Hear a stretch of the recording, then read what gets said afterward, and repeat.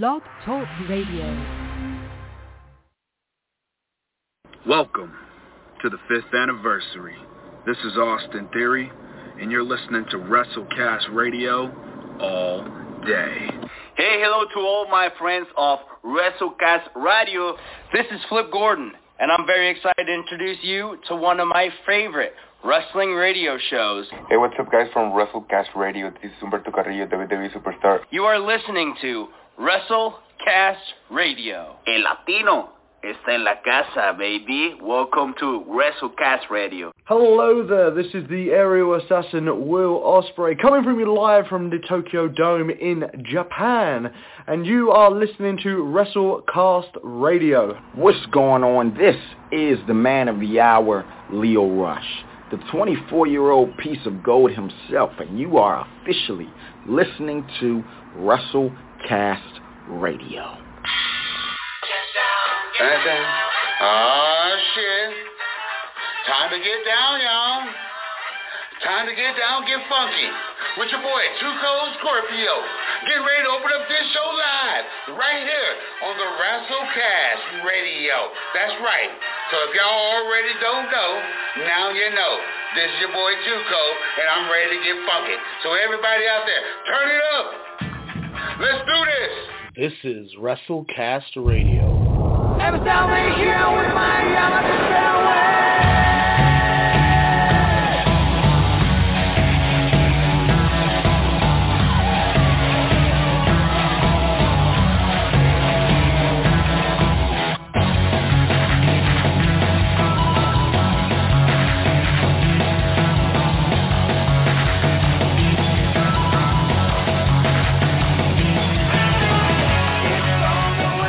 Ladies and gentlemen, we are back. WrestleCast Radio, episode 184. This is the I am Ryan Cook here, deflecting that I am running fashionably late introduction to my one and only Alex Mello. Because, damn it, I was running behind. I was farting around, as they call it, as the kids call it. But it's okay.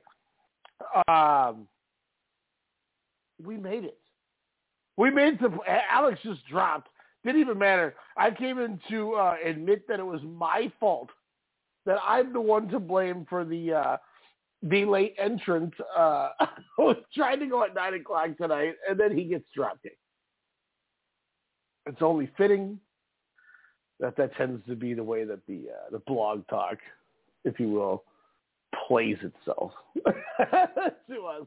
But we haven't been here in a month. You know, it was literally August 6th or April 6th is the last time we were here. We gave you our WrestleMania weekend preview. And we just got a lot of just random banter to talk about with everything. I think he has been reacquired by the blog talk. Alex. Oh, that's my AEW entrance as we talk about WrestleMania weekend. Oh. How long has it been? Woo! 1 month back on the to day. WrestleCast Radio. 1 month into the day. Alex lost his smile, but sunny days prevail ahead. As, of course, what gets me back into wrestling, to the squared circle mood, of course, the wonderful match that we saw, Will Ospreay, your IWGP World Heavyweight Champion, taking on the Dragon himself, Shingo Takagi. Boy, ladies and germs, Marks and Marquettes, it feels great to be back. I was just going to take the heat and say it was the month of the NFL draft, and I put my focus elsewhere. Yeah, ho. Because technically we still had 4 weeks of content. It was just Sportscast coming back just to talk draft. Yeah, I was pushed to the side because someone didn't want to talk about Drew McIntyre. Yeah, and I didn't want to talk about Laramie Tunsil either. Hey, that draft is still better content than what happened last year's. Yeah, no, this draft was, and I do want to say I appreciate everybody that listened. We had some pretty good numbers for those on those songs. I was happy with that. Thanks, everyone. Oh yeah. And I was also bitterly mad that I was really excited to get a Justin Fields jersey until he went to the Bears. Oh, happy day. As long as we rest the man for at least 2/3 of the season. They're talking. I've heard he's already starting day one. No, you can learn from these two. One of them has a Super Bowl.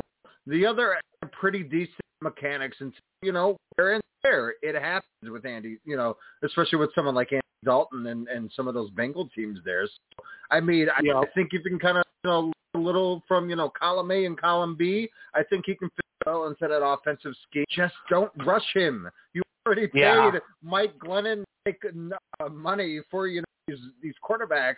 Utilize them, use their smarts, but also their bodies, so we can hopefully stay fields until at least 2024. I feel like the front office is like, oh, we got to do something quick to start. I love a draft, or we're all getting fired. I mean, cut out the pace. He had a better draft than a lot expected. So, do you think the rumor was there that the Vikings were looking to pounce on Fields? No, I think the whole way we were just going to grab somebody in the third round, and look, everyone. You got what you needed in your linemen, so I mean that was perfect. We got Christian Darrisaw way later than he should have went. I thought he was going to go 14, and when we traded out, I was cursing at my television that they traded because I wanted Darrisaw or Elijah Vera Tucker. I was heated. And then they get Darrisaw anyway, and I went, oh, okay, my bad. I'm sorry, Spielman. And then third round, still we get Kellen Mond, so there's our backup. Now we don't have to trade for shitty Drew Lock. We get Walter Davis, who I don't know how he ended up being in the third round. He was the Big Ten Offensive Lineman of the Year and an All-American guard. I don't know how he stayed that long. Magic. We had a really good – we got the defensive end from what's his name? Perry Jones. I can't remember what his name is, from Pittsburgh.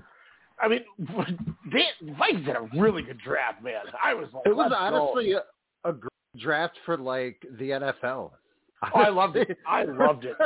Like everyone just seemed like it was falling into place for pretty much every team. Sorry, Jacksonville, though. I just think it's just going to be another bust at number one, unfortunately. Sorry, Lawrence fans. I think Trevor Lawrence is going to be the most sure quarterback coming out of the draft since Peyton Manning. Really? Yeah, really? I do. He's like 6'6", 230 and can run. They also said that about the guy who traded from the Jets as well. Who's Sam Darnold? They never said he could run. Everything else. Sam Darnold's like a little boy. His problem, though, is the Jets didn't give him shit. Boy. I mean, think about it. Like, God, that was just... Here, we're going to get you an old Le'Veon Bell. Here you go. Yeah, exactly. Like, we're not going to... Your best wide receiver is Robbie Anderson. Sorry. Or Jamison Crowder. Like, sorry. I think he'll do okay in Carolina. Yeah. I guess we'll see, too. If he does good in Carolina, it shows that he actually was a good prospect. It's just the Jets are that dog shit. I think it could be pretty good for Carolina. I honestly think this is going to be a really good season for a lot of toss-ups in each division. So I'm very, very excited for the season. See, now it's going to get all good. 17 games. I'm excited for that. It's all fun again, and now you're on a fantasy. Like, unless that one spot opens. Oh, I know where you're going with that one. Oh, man. Chicago. I got a lot of traveling north in August and July, so we'll see if I can make it out. We already have the spot ready to go. If we do it on a Saturday, that would be perfect. If it came to the point where you came in to take over for somebody else, per se, without saying things, and I don't know, maybe if they end up playing, great, that's fine. I'm not going to crap. If that happens, how awkward would that be? I guess it all depends if it's two Boogaloo's together. Two Boogaloo's. That would be awkward. And I would almost feel bad for the other person than us. Because, that's not fair for them if you would do that to them. Because then they're just going to get glared at. But anyway, not to dive too much into these code words. But we have, at my place here, there's a rec room that has a perfect spot with 10 seats between couches and chairs and this right in front of a television. And Jordan, when he was driving through East St. Paul, stumbled upon an actual podium that he got out of his car that was on the side of the road. And as he got out of the car, another person pulled over too, and they were at a standstill, him and this old guy. And they like talked for a minute, and then Jordan grabbed it and went back to his car, tore a ligament in his finger, but managed to get the podium and drove away.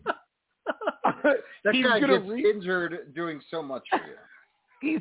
He's gonna repaint this thing, and then Luke's wife is able to print these like actual dope decals from this printer she has. So we're gonna have a real podium with the Minnesota Geek Ball logo that I'm getting made on it. Nice.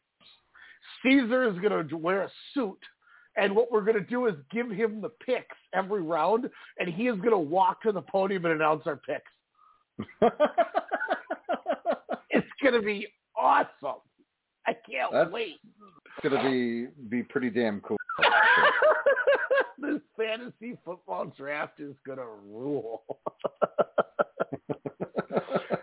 So we'll see how this all goes, but I can't wait. And look, that's part of it too. Is to be honest, that's why I was so excited to talk draft on the show too. You know that we were doing because, man, I just this draft just felt it felt must see for the first time in a long time with these drafts. I think the jersey number fiasco debacle, grade, high school sporting type of restrictions there. I think this is going to be a welcome back to the National Football League. Welcome back. Well, not the world, but America. It seems like almost everything's opening back up. Minnesota pretty much on tap at mid-July to be 100% back to normal. Minnesota State Fair. Here we come. I can't wait, that's for sure. So we should do it that weekend. The weekend of the fair? Yeah, that's like the last weekend of August. That would be perfect. We could draft early, and then we could go to we could all go to the fair. It's just we also have WrestleCast radio correspondent David Ritter's wedding happening the weekend before. Ooh. So that'll be a long Chicago trip, which I'm looking forward to. Like which I'm officiating their wedding. That's tight. Are you going to be like Mills Lane? Well, originally I was going to do the whole, David Starr gimmick, but 2019 happened. I had this awesome. I actually asked him via, I think it was like when Canada was first starting. I emailed him. I was like, hey, my buddy, he's of the Jewish faith. We're fans. We're thinking maybe if we can get like an audio or video of you introducing him, to his bride and the rest of the people, and then I would continue or do something like that where we can, or maybe even collaborate where I would do it. We would write a speech, together or something like that. Never heard anything back. So when all the stuff started coming out against Max, I was just like, all right, well, F you, bro. F you. Maybe it's a good thing to answer. But it was going to be awesome. It was going to be really cool. But, yeah, we can't do it out of, morality. Yeah. Yeah, you kind of can't just say you are Dave Starr. Say you are Dave Starr. I don't want that one anymore. No. Oh man, but no, we'll sure we'll figure something out. But yeah, what is it? Was it 16 games, 17-week season, 2 preseason games, right? Yeah. So it'll be. I think it's going to be 17 games, 18 weeks. Oh, okay. Wow. Oh yeah, because they already 16. So yeah, I knew it was like one more than the other. I'm just happy to get rid of those damn preseason games. As we all know, once you're a damn professional, you don't need 4 preseason games. Well, here's the problem where I think people are going to complain a lot about is the whole. There's going to be some records broken because there's more opportunities for people to play another game, I think. And maybe I'm wrong, but I think people are going to be like, well, how do you hold it into consideration with other people? Just go with it. Just let it ride. Who cares?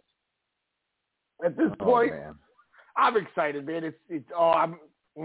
After going to that Twins game on Monday, it was like, Oh my God, it's finally back. Like I went to a sporting event. I feel good. I was excited. I must go again in June. Next month I'm going to go to the Astro Series and I'm going to wear a garbage can outfit and just stare at Jose Altuve.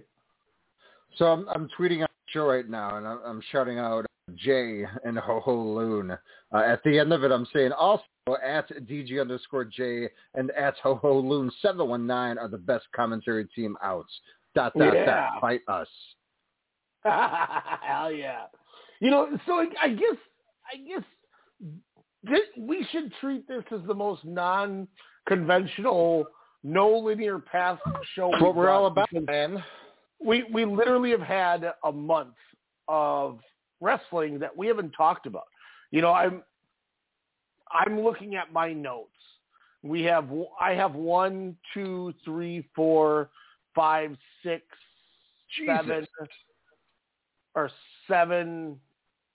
7 shows. Dragongate would be 8 today. And then all the random, I probably watched half of those indie shows that weekend. Okay. Man, that is wild. 2 of them I actually wrote down. Like 2 of them I actually made note to grade. But I mean, we've had two takeovers. We've had 2 WrestleManias. We had 2 WrestleManias. Show. That's so crazy. We had Blood and Rebellion. Guts. We had Blood and Guts. We had Rebellion. We had Noah was a couple days ago. I don't know if you can check that out. I put Fujita and Sugiura. Was that the Ironhead one? Yeah. And then it was Muda and Kitamiya. Yep. When Muda won again, of course. I'm gonna tell you this right now. Who do you think he is? Suwama? Jeez, thanks, Jerry. I'm gonna just throw this out there right off the bat. Sugiura and Fujita was fucking awesome. It was awesome when they're drinking beers arm to arm linked. That's what sold the match for me. I just didn't know if it was going to be on Wrestle Universe right away. So that, and like I said, the first wrestling I've watched in weeks was just a few days ago, of course, being Ospreay and Shingo. So definitely Noah's on the docket, that's for sure. I'm not going to, I don't want to give any results out of that one. Look, Muda won. Everybody knew Kitamiya wasn't going to win.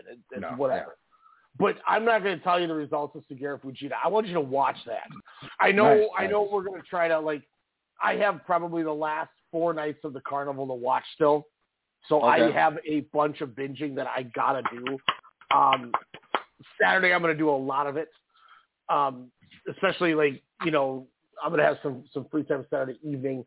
And then tonight I'll probably watch some. I'll probably watch a little more after Summit tomorrow. But I'm going to try to get 100% caught up and see everything full in. Because I haven't seen spoilers. I don't know anything about it. Oh, nice. So I'm going to try to get all the way through it, especially if we're going to try to do that show on Sunday or Monday night. Yep. So no carnival today, because I do even, if anyone's listening and, don't call in about it. Alex, if you know anything, don't tell me. I truly want to get to this carnival. I will say this, though. I was surprised night 4 when Daisuke Sakamoto came in and just took out everyone. Daisuke? Oh, you're just giving me shit now. Y'all a little running gag, guys. Whenever he was like, hey, don't spoil this for me, I was like, oh, watch out for Daisuke Sakamoto's muscle run. My groin starts to, awaken for a second. I'm like, sit down. Nothing's happening. Oh, the muscle monster. Oh. Yeah. Muscle legend, and then all of a sudden you're like, and Okabayashi was there. And then it just gets even worse. Torture Rack City, yeah. So I do want to get 100% caught up on that. King of Gate starts the 15th, so we'll have coverage of that starting, it starts next Saturday. So almost there to it. And I really want to get caught up on the Stardom Grand Prix because I always love that tournament. It's always so good. And I'm really intrigued to see who's going to be the one to face Tommy Hayashi Shida. So I got a lot of wrestling in front of me. I'm going to try to get as much of it done as I can. I'm going to try to do stoked. I want to get Carnival done by Sunday or Monday, and then I'm going to try to do a full night of the Grand Prix every night until I'm caught up. So that'll be ready. And I'll start at the most current Grand Prix, that's for sure. King Ogita. Maybe one or two back. We'll see. But I definitely have some Carnival to catch up as well on. But definitely Puro is back as well as WrestleCast Radio. Thank you, the one or two people that listen. But we're gonna build shit up into the second quarter of 2021, as there's a lot to talk about. As Ryan stated, Dragongate Dead or Alive 2021, putting on another fantastic show. Again, very let's say it, the most tranquilo company around, because every time you turn it on, you're like 4 hours, and then it's like the breeziest 4 hours that you could watch. Easy. It's like, wow, a Jay White match, 48 minutes, that's going to feel like forever. And then you're like, Shingo and Will Ospreay, that's 45 minutes. That just started, didn't it? That's how Dead or Alive definitely felt. I'm not going to lie, Ryan, as you stated, we missed on a few big shows. One of the big ones, too, I'd say both nights of WrestleMania, unlike the takeovers, it seemed like a breeze as well. The big takeaways, of course, coming out from the granddaddies of them all. That sounds really nasty as we get older in age there, Ryan. But, of course, Bianca Belair making history along with Sasha Banks, headlining night one for the SmackDown Women's Championship in a fantastic, emotional match. Loved getting the emotions from both competitors, not hiding it, and then going full throttle for 22 minutes there. And I think one of the better matches in a long, long time at a WrestleMania. One of the better women's matches I've seen that's not from a takeover involving Sasha Banks or any of the four horsewomen, but definitely one of the best ones since the triple threat at 32, Becky Lynch, Sasha Banks, and Charlotte Flair. Wonderful showcase there. I would say even a night one of WrestleMania. I'm not going to lie, Ryan, low-key could be on my show of shows, at least for the first half of 2021. Well, let me ask you this quick. Let me ask this real quick. Do you want to jump into Mania right off the bat, or do you want to go in order of kind of where we left off? I'm down for whatever, but before we get fully into the matches, I just want to ask what you think.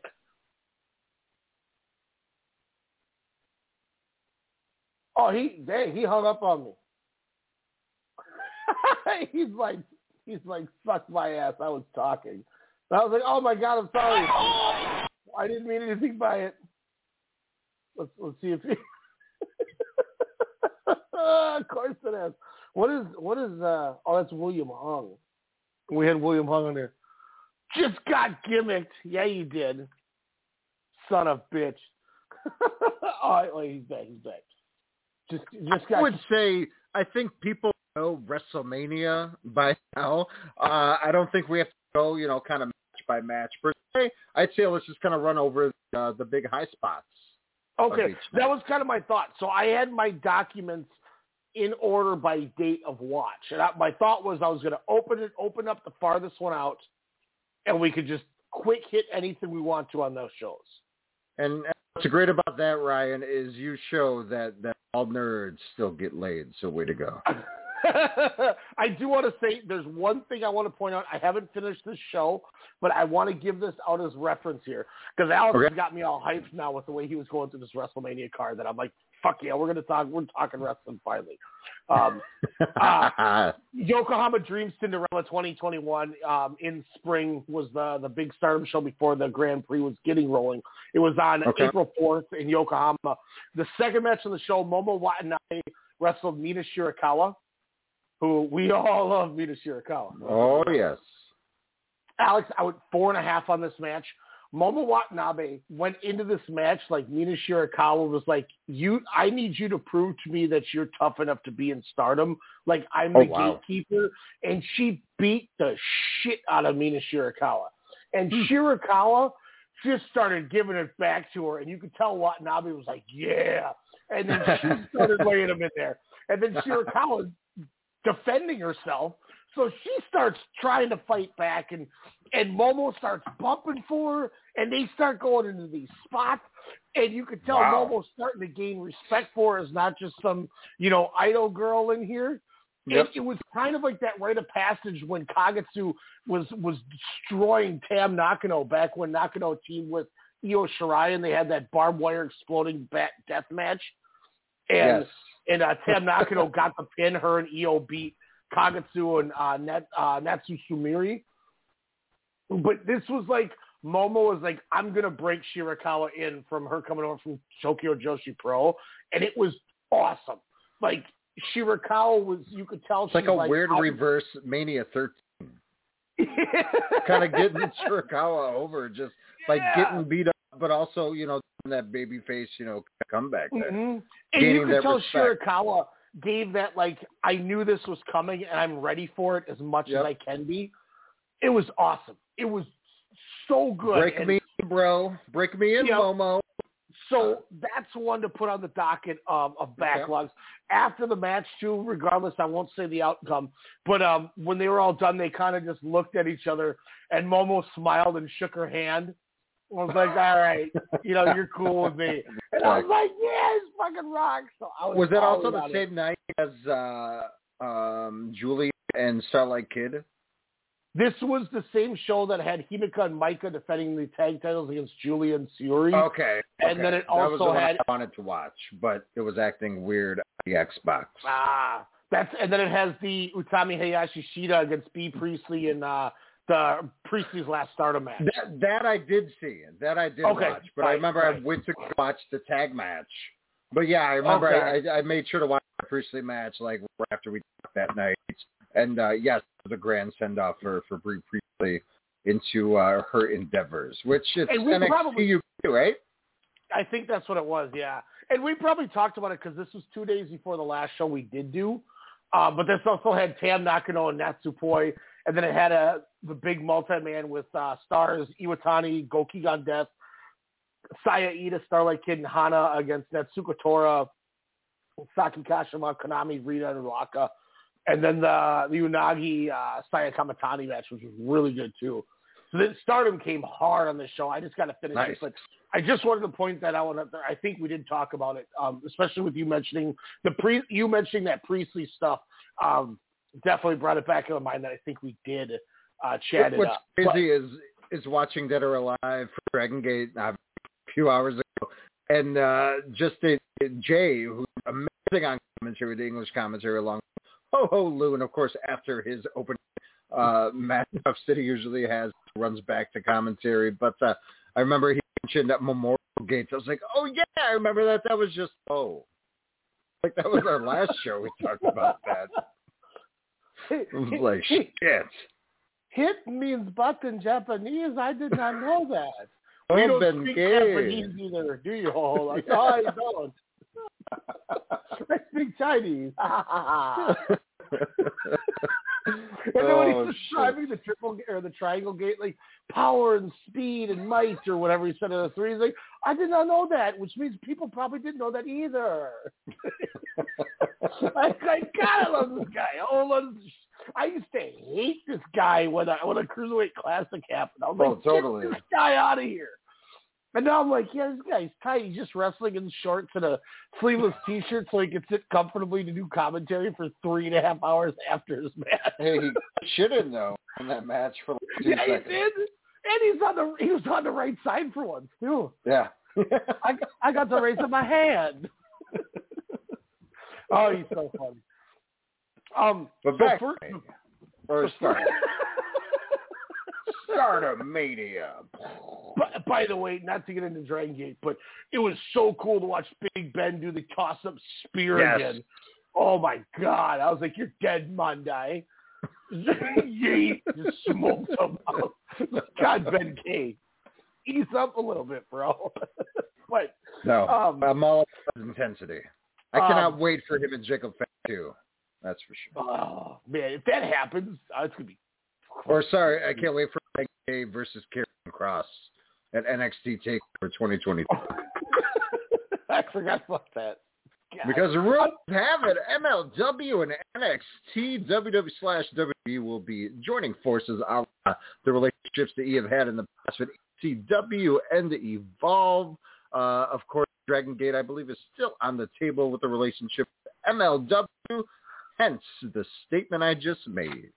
Oh, man, I don't remember if I have those notes but there was notes that I heard. Do you remember I told you about this like a month ago that there is still talk when that ends that there's like 6 guys that are supposed to go?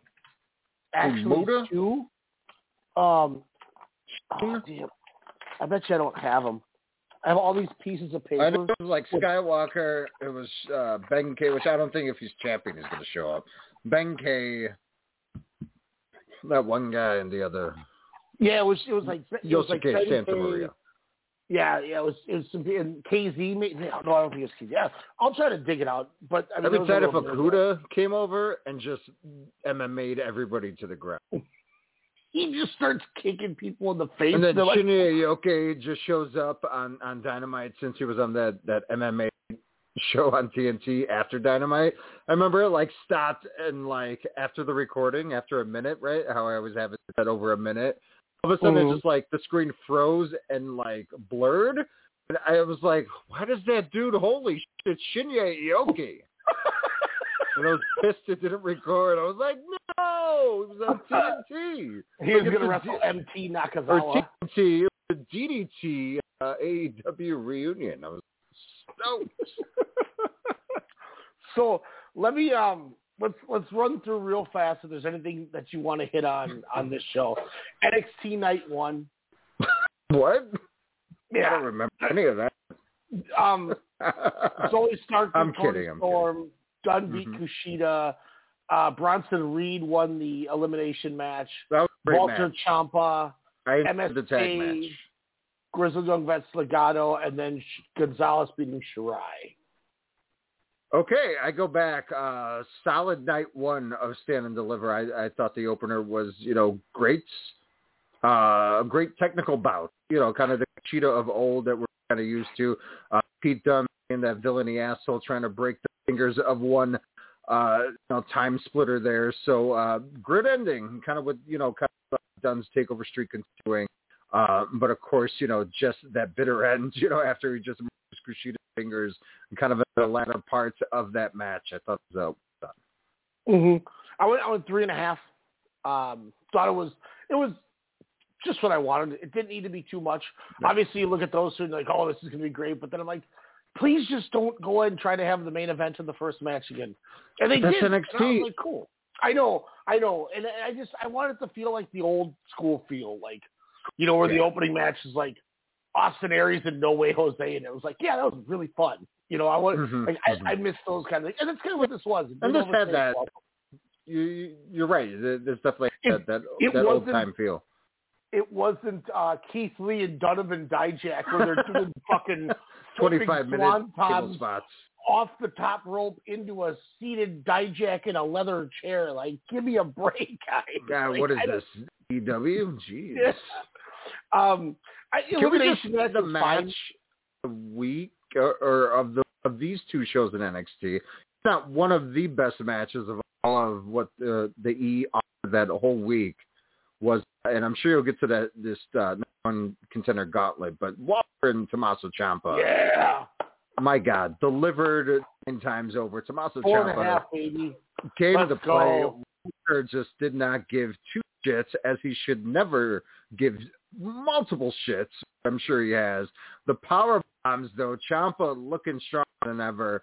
I thought this was a brutal battle. A mano field there, and I thought kudos to both. Will definitely be on my top 15 of the year, but the more I think about it later on, depending on what we get, it could be on the top. So I went 4.5, which is still a great score. I'm not trying to like, hey man, I only did this. I thought when he chopped through the table was one of the coolest things I've ever seen in my life. Shout out to the E for actually ringside accentuating a positive finally. That was great. The only thing that I kind of took away from this match was I could tell you had that just enough where you could tell it was a WWE style match, and not like it wasn't Walter and Bate from Hello Wembley, or it wasn't Walter and Ospreay from OTT that next month in October 2018 or whatever it was.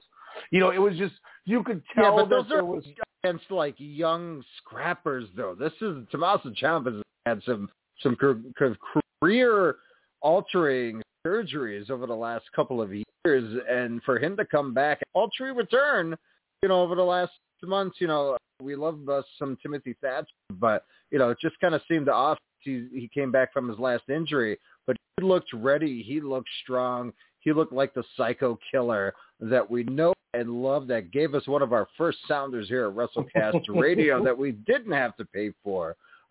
But it's just, I thought this was a wonderful redemption match, if you will, for Tommaso Ciampa, and what a better opponent, a better opponent than Walter to bring that out for him. So here's my two comparisons, and you can tell me maybe I'm overlooking it, but Walter and Ilya Dragunov felt like a match that wasn't under WWE. Is that fair to say? Like that felt like it was in progress or WXW. It felt like it didn't feel like it was under this banner. Correct. But the other thing, a UK banner, I think they're given a little more freedom because they're on 3 p.m. on the Peacock channel now. And that might be, and that could be fair too. The other thing about it is Walter and Ciampa, how much better would it have been if they didn't have an agent telling them how to make their match? I mean, sure, but we all got to remember this was on prime time on USA Network. For them to be given I swear this was at least a 24-minute match. I don't have the time in front of me. That's a good question. They were given a lot of time. They were given a lot of, action spots, like you said, from the table breaking to Ciampa giving him, the bitter end or whatever the hell it's called off the top rope gimmick. Just so many amazing spots from both guys. It didn't really get off the rail, if you will, where it's like multiple falsies.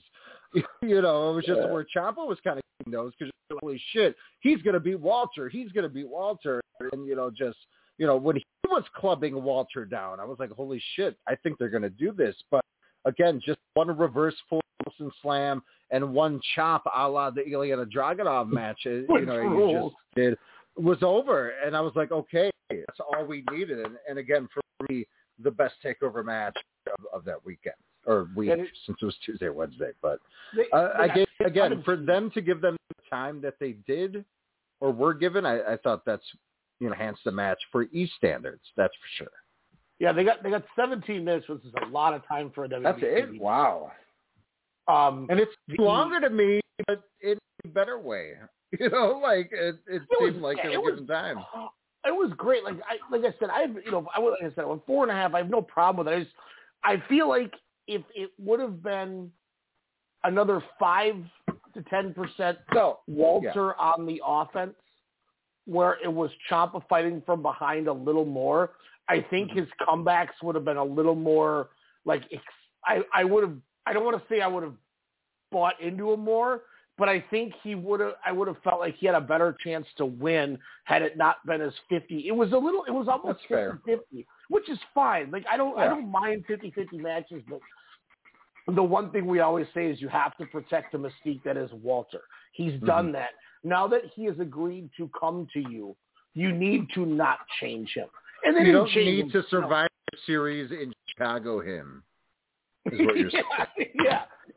And once again, by no means it was a great match. Both guys gave everything they had, and it was tremendous. There's a formula to these Walter matches that work so well, and I just kind of wish they would have and that was where the Dragunov match was so great. It was a Walter match where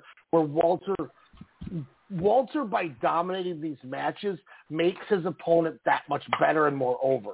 And I think getting Ciampa a little more sympathy would have made those comebacks a little bit better.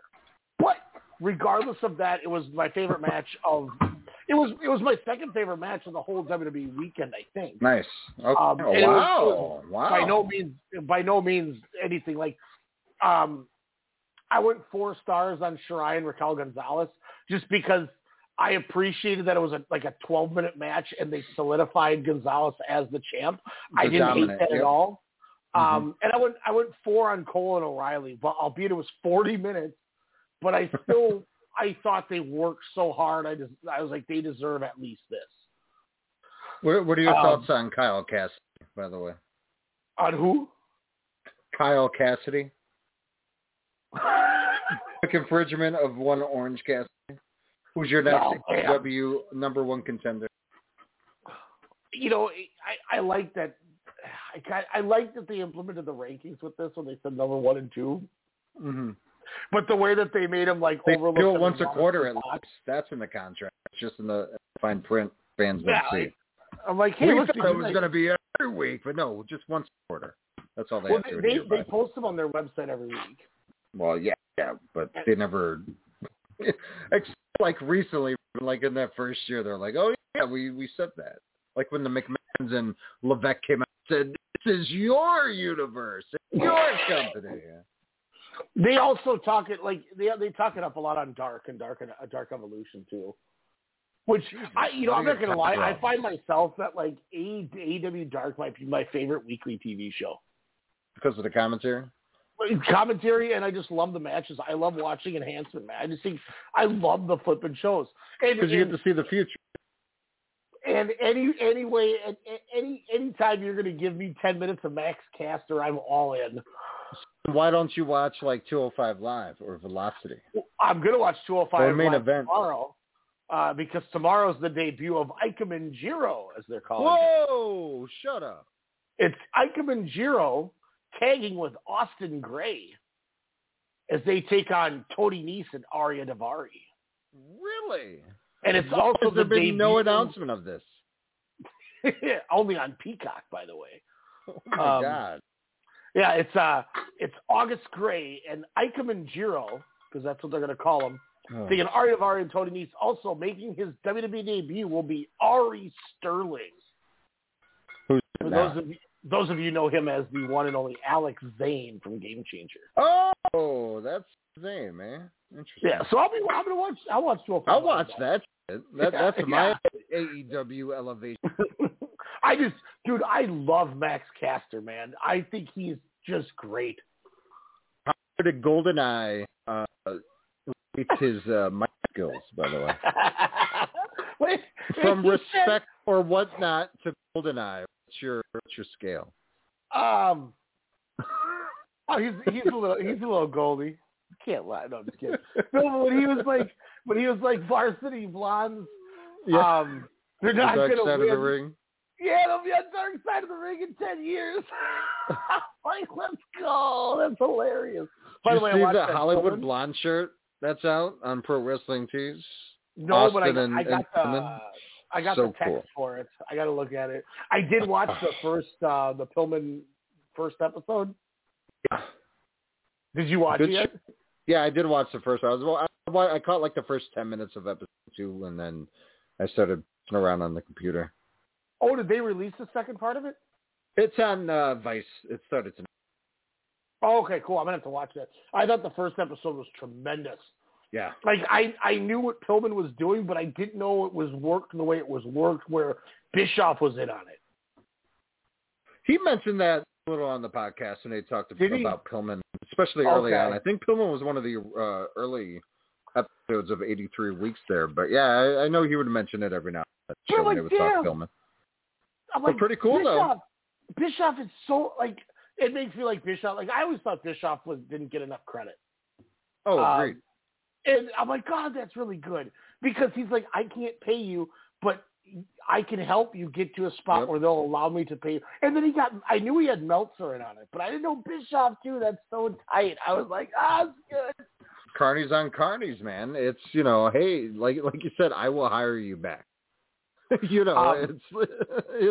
get your money, and I'll get you more money back here in a few years. Oh, so that's great. It's, I mean, I agree with the Bischoff scenario. Of course, Conrad Tom, I believe, has 9 podcasts out now, which kudos to him.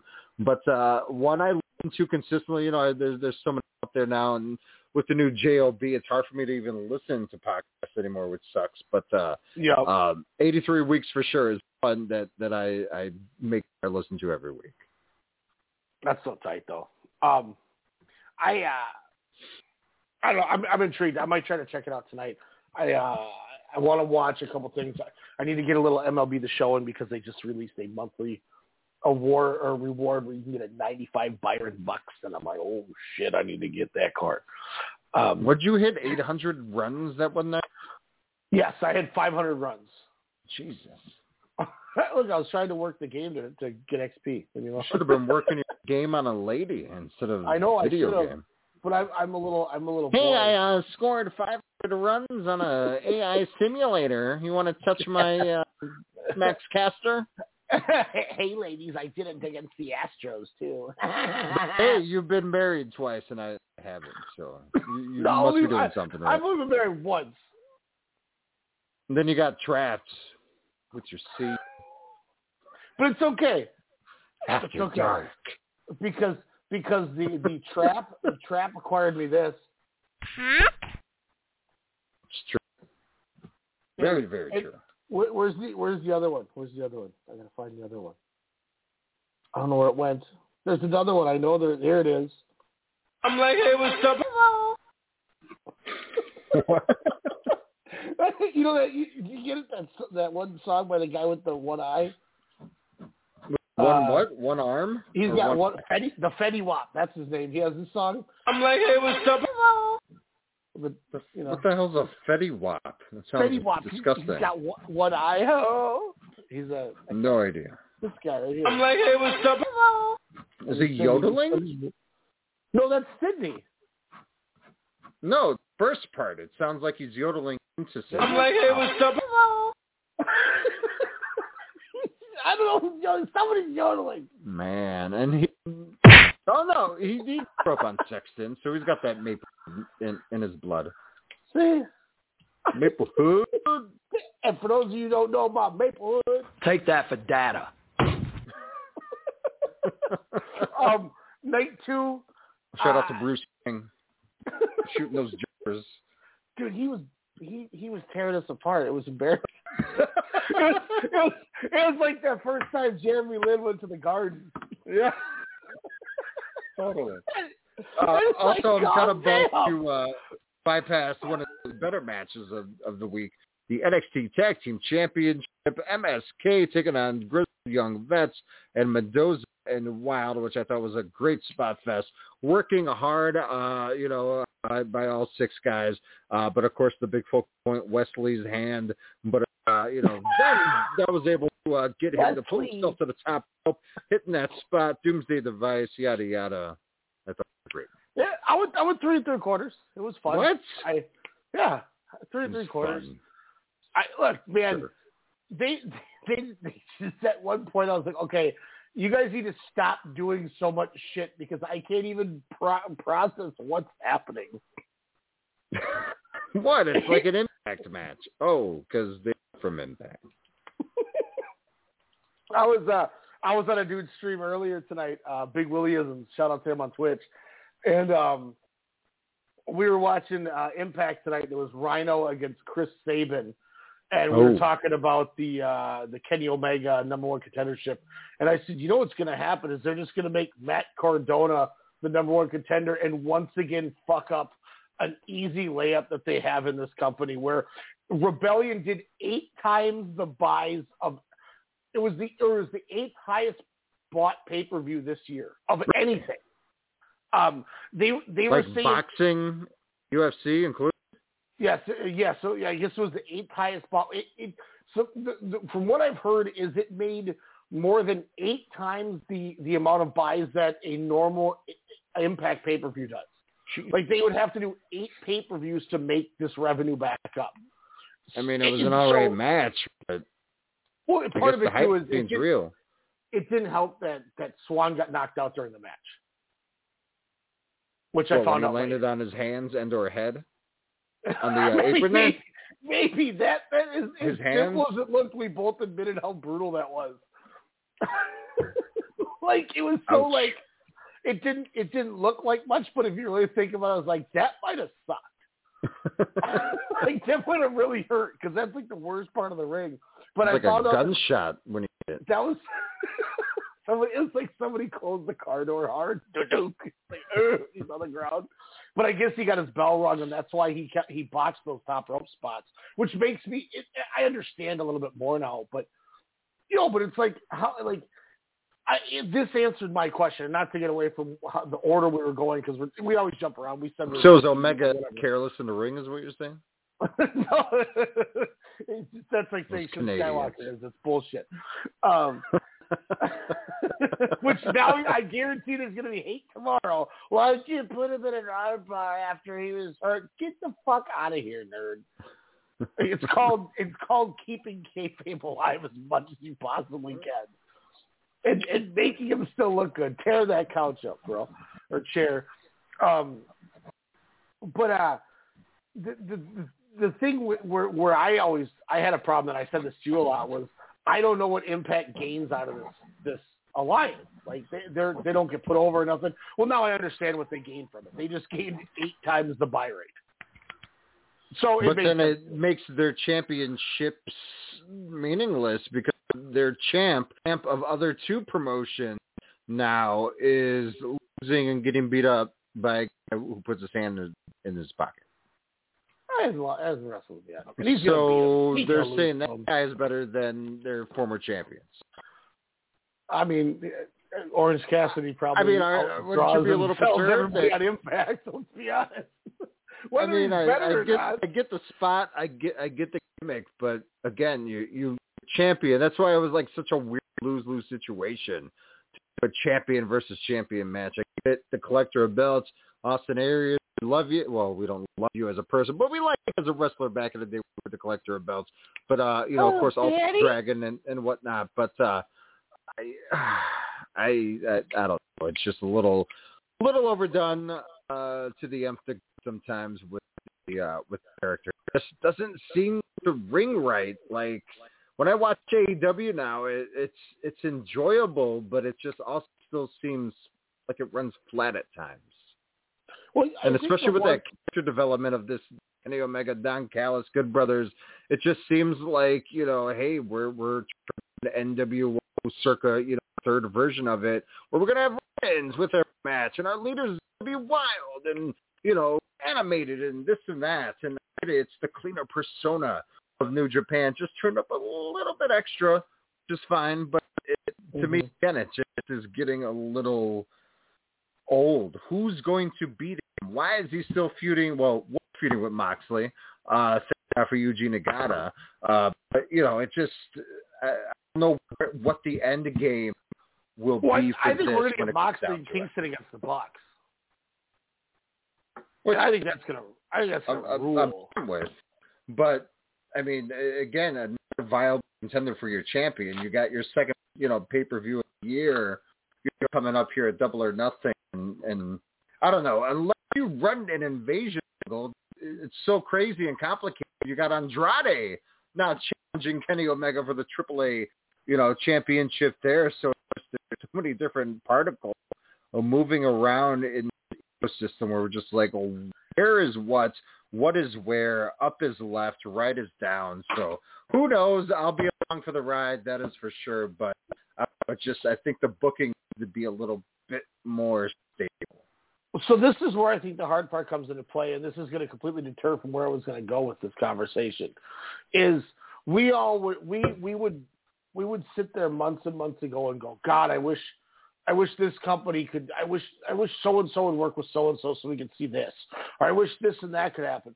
Well, now it's happening, and it's like, okay, well, now that they're giving it to us, you don't want it either. What, you mean Young Bucks and SCU again? Well, that's so they can break up SCU. This will be their swan song. Because I think Daniels is going to retire after this, yeah. And it's just going to be thrown out like that? Like you're not going to have it on a pay-per-view or anything like, have a higher regarded match? No, I don't think they want it on a pay-per-view. I just think why? It's a good way. Because they're one of the 4 founders, one of the first 9 to this company. Yeah, and they were the first champs. I don't think they care about that stuff. I think their thought is, how can we try to pop a number on TV and get our rating? Over under 5 falsies in that match. What do you got? Well, obviously over. The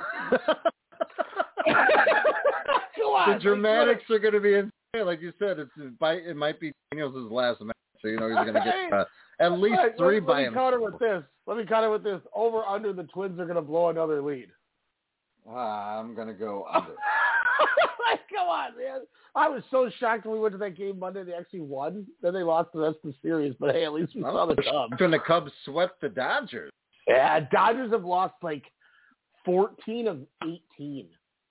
What's happening, bro? They started the season 13-2. Yeah. And now... Aren't they like 15-14 now? Or like I think they're 16-12?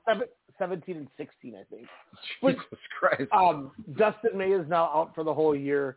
I think Bellinger's injured. They have like 4 or 5 people that are hurt at the moment. But it's all right. I always look at it as every team is going to win. I said it's a May. It's fine. Dustin May is awesome. Ginger No, I know, but I'm saying it's so early. Oh, like yeah. It's pretty much. Fine. I look at it as every team's going to win 60 and every team's going to lose 60. It's what you do in those other 42. It's kind of, and then we find, kudos to the Cubs, man. The Dodgers haven't won a series in Wrigley since like 2014. Wow. Yeah, and they were fun games. Like I enjoyed watching us. It was like, man, the late inning heroics. The only thing that sucked was I was like, damn, Kershaw got his ass beat in game 1. But kudos for Dave Roberts actually pulling him. Normally Roberts would be like, it's fine. We'll put him in there for 8 more innings. Like, are you stupid? Take him out of the game. We'll blow his arm. Yeah, you dipshit. Anyway, now I'm just getting irritated thinking about that. Yeah, Boston. Jeez. Besides the point, but like, but you know what I'm saying? Like we glamour for these interpromotional things, and now that it's happening, it's like, oh, maybe they shouldn't have done it because now there's just so much going on. It's just, isn't it over like everywhere? And I like it. I don't know. I think it's neat, but it's just like, why don't you throw an idea Sam Navarro supposed to go to Impact? Once they start utilizing more of their cards. Well, he was I think that's what I'm excited like the for. Angle, and then he brought up the angle to Tony Khan, and Tony Khan said, "Yes, screw that, come back. You're not doing that." No, and I get that. I mean, you got a better creative, but like Finn Juice winning their tag championships. To me, it's Finn just Juice like, okay. is the highest rated segment every single week they've been on Impact. What? Why? Yes, I can't believe it either. But they are statistically the highest rated segment every time they're on Impact. People love Finn Juice for whatever reason. I mean, their family looks fantastic. So that's why I think they won they kept the titles at Rebellion, is because they're a draw in Impact. Why is that? They're really a draw. I guess here's my question too, and I see people complain about this on Twitter and stuff, and people are they say, well, the problem with AEW is there's just so much going on. What's wrong with that? Why is it a problem that there's so much going on the show? Because they're trying to make a ton of angles. You watch Monday Night Raw and nothing happens. But again, that could be a bad thing. I don't think it's that it's too much going on. It's they have a lot of talent, but yet we are still seeing the same 8 people show in and show out. To be fair, since NXT went to Tuesdays, this was the first week Cody Rhodes and Kenny Omega and Jon Moxley wrestled. No. Yeah, go look it up. They were drawing these numbers with Darby Allin in the main event. I know Allin was, kind of doing that, the TNT matches, which is, kind of what you expect to happen, but Cody Rhodes wasn't on TV because he was selling the QT Marshall thing, and he showed the Young Bucks. Yeah, Bucks are still in there because they're a draw. I'm talking about the kind of the tag. It's like, all right, here's this person. Here's the Young Bucks. Are they heel? Are they not heel? Are they going to be smog assholes? Are they not going to be smog assholes? They've been heels for a month. Ever since they super kicked out Moxley, and now they have the one earring, which I think is hilarious. They all put over that they all have one ear pierced. And they have like one dangling earring. It's so douchey. I love it. Oh, shit. I forgot about... See, this is what I might watch Impact for. I forgot LP making his Impact debut this evening. I left... I jumped off of Dude's stream before that happened. That's true. I forgot about that. But you know what I mean? Like, it's like, yeah, I understand there's a lot going on. Again, that's the shit I'm more excited about is that talent. More so than, Kenny Omega or something like that. It's just getting those other guys who aren't going to, who don't have the luxury of having a little bit more TV time. Because, again, I get it. Your EVPs, your other names that you signed, bless you, have that time. But it's just for all the other wrestlers. That's the shit I guess I'm more excited to see. And I agree with that. But when you take the broad spectrum of everything, you got to look at the one factor, and this is what I always struggle with the WWE. And part of it is because they don't even do this part right. But you have to hit all audiences. You got 5, 6 different audiences. You got the people like, you want to see ELP. I want to see guys like Max Caster and some of those young guys, and that's why I watch Dark. Things like that. And they try to hit those on the show. We got Varsity Blondes, and we got the Acclaim this week, which was awesome. And SCU won because SCU is the known, and they're building that story. So they hit the people like me who want to see that. But you have the core fans that want the Young Bucks, so you have to hit that. But then you got the people who love Orange Cassidy, so you need to give them that. Like AEW, whether we like everything or not, checks the boxes where they're at least getting to everybody. It's a melting pot of everything anti-synthesis WWF. Yeah, they give you if you sit here for 2 hours. It's like the GCW of 2018. If you sit here for 2 hours with us on Dynamite and allow us and follow us on this ride, this roller coaster, as you'd say, we will get to you at some point in line. You just have to wait your turn. And that's what I like about Dynamite is they hit those boxes.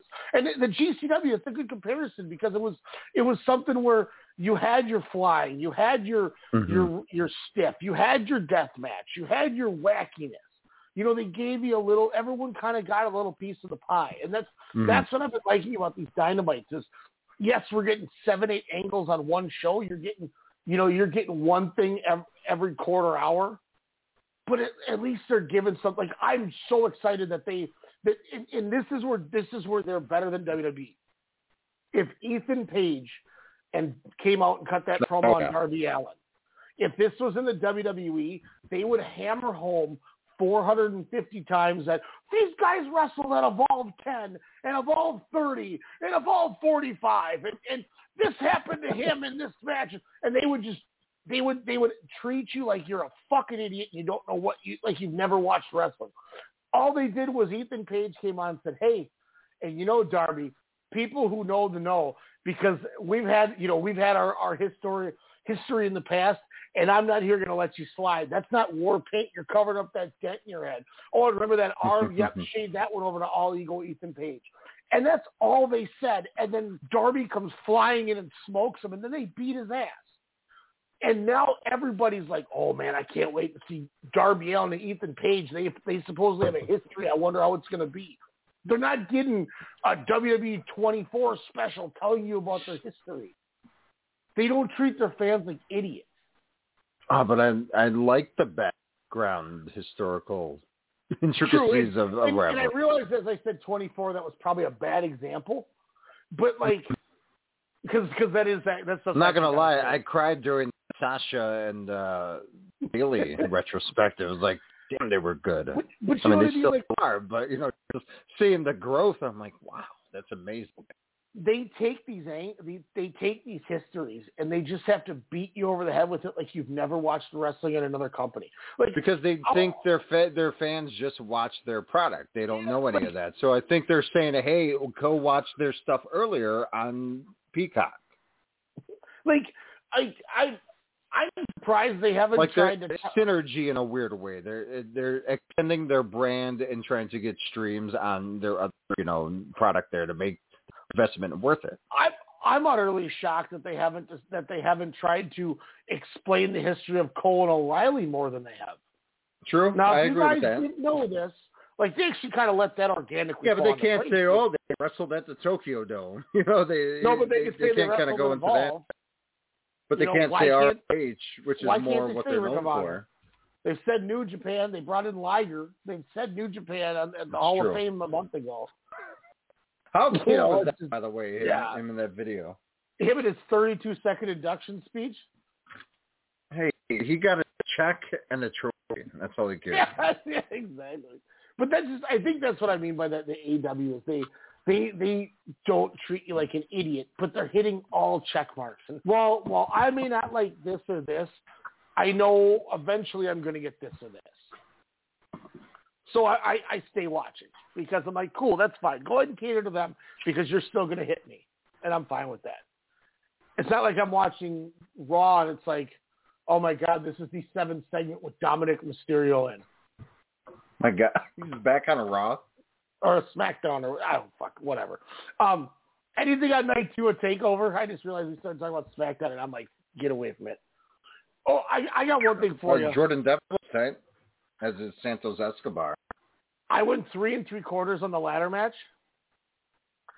But boy, did it seem like Devlin was not prepared for this match or was not in shape for this match. Did you notice, like, there was a lot of times that Devlin, you're like, man, he looks gassed. He doesn't have that 6-pack like he used to. He's not flying around like a nutcase.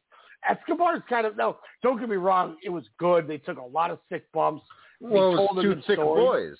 I mean, let's be real. Like, they totally went the Tyler Bate route. There was a few times where Escobar, you could tell, was waiting for Devlin to get up. Like, come on. Well, yeah, and Devlin crashed into the ladder, as Escobar suicide dived on him. I mean, yeah, stumbling around there. And we didn't talk about my boy L.A. Knight. He's so tight, man. He's not the greatest wrestler by any means, but that dude, like, anytime he needed to be in the right spot for a spot or to do something to make something happen, he was always there. Like, this dude's he's a pro's pro that's just not in. He's like a 5 out of 10 in the ring, but he gets everything. Like, after he lost the match, he made sure to extend his right arm to do his taunt so Loomis could catch it and put him in his little goofy thing. Like, it's just those little things. You watch him and you're like, he understands all the little nuances. And I knew that he was going to get to this level because of that. I watched him a little bit on Tuesday, and I dug what I saw in his ring. And he's like I said, he's not going to wow you like with these great matches. But he's that guy who you see, like, if you go to an indie show and you're like, that dude gets it. Like, we're going to see him more someday. Like, that's just kind of what he writes. And, he gets the character. He can cut a promo. He truly believes he's a star, and he carries himself that way. He's just not it's kind of like, he's a lot like EC3. Everything's there. It's just, if he was just a better wrestler, it'd be awesome. Like, everything about EC3. So it's like the Miz or the Sandows, the Eliases, kind of that where the same mold of a character where it's a great character, good mic skills, but it's just if the ring works a little better, they would really go up, the ladder, if you will. Yeah, they could really make, like, entertaining, and you don't mind seeing them on your TV with a show. If LA Knight was at least a 7 out of 10 in the ring, he could be this era's Shane Douglas. Ooh, interesting. Like, the way he carries himself, his promos, he puts himself over. He knows he's just the right chicken shit where he's still tough, but he's not. But he's not as good of a worker as Douglas was.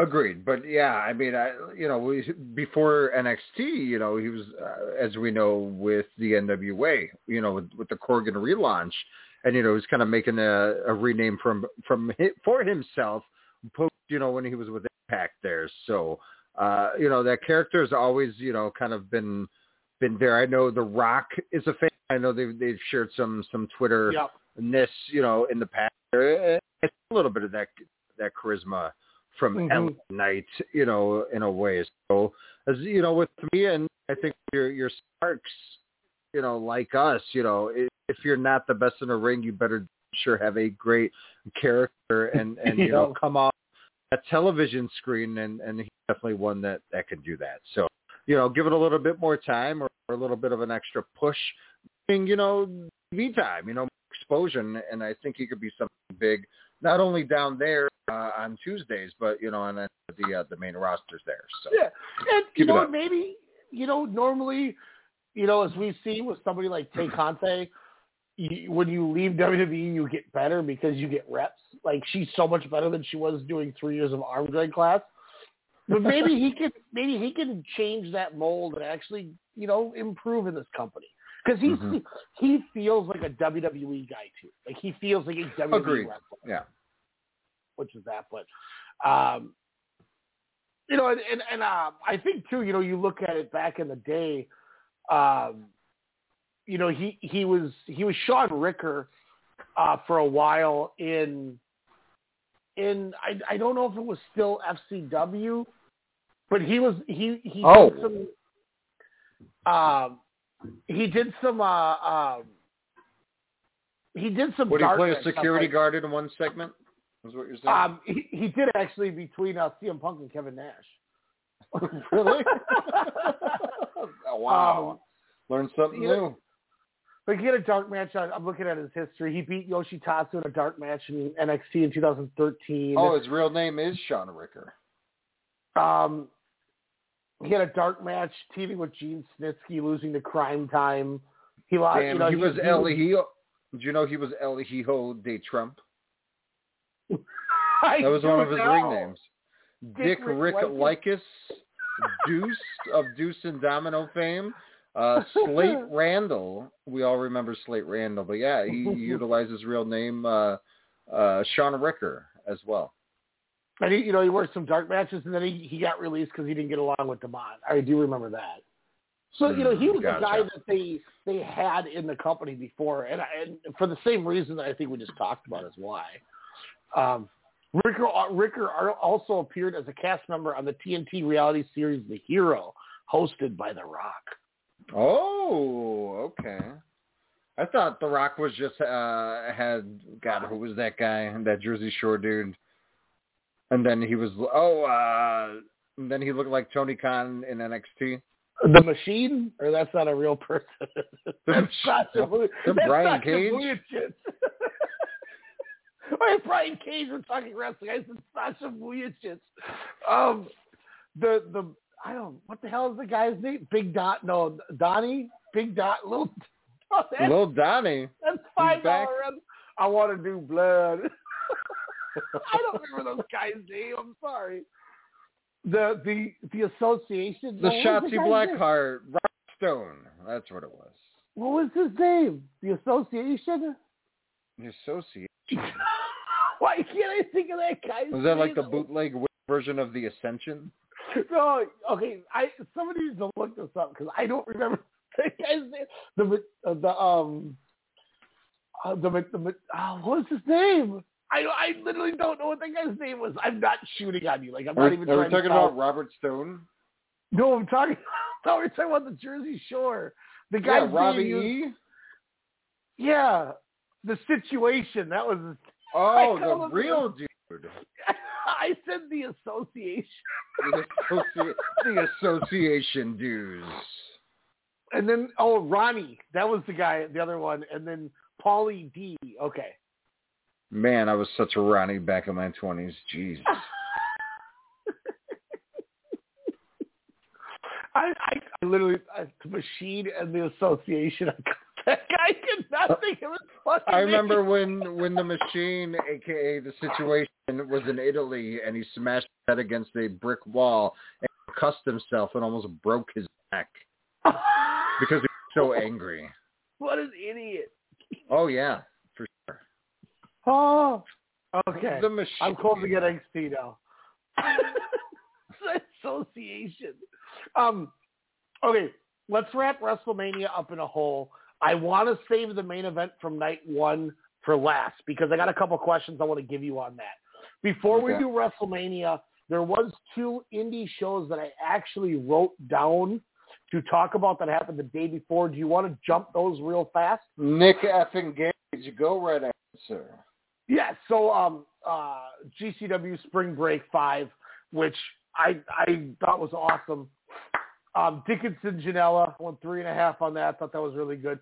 The match, holy shit. Okay, did you watch any of Spring Break? I wanted to, but again, the stream gimmick wasn't working on my end. So, There we go. So 4-4-0, Eric Ryan and Bobby Beverly took on Iron Beast, Shane Mercer, and KTB. I went 2.5, but I put really fun car crash, though. This was the finish. Shane Mercer does a gorilla press on the middle rope to Bobby Beverly.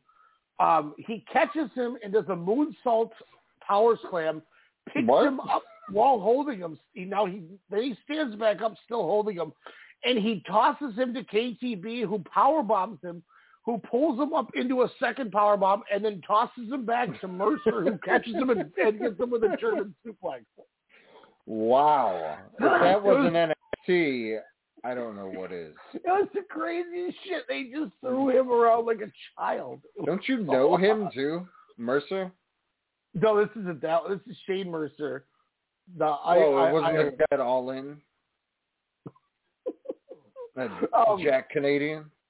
No, it wasn't him. Jordan Oliver, Blackheart, Leo Rush, I went 2.5. It was kind of Jordan Oliver actually came out with ring gear. Like, he took it seriously, but I can't get into this Blackheart, Leo Rush gimmick. I just don't like it. Masada Atticus Kogar was violent as shit. Go out of your way to check that out. Leo Rush, Lee Moriarty was awesome. Nice.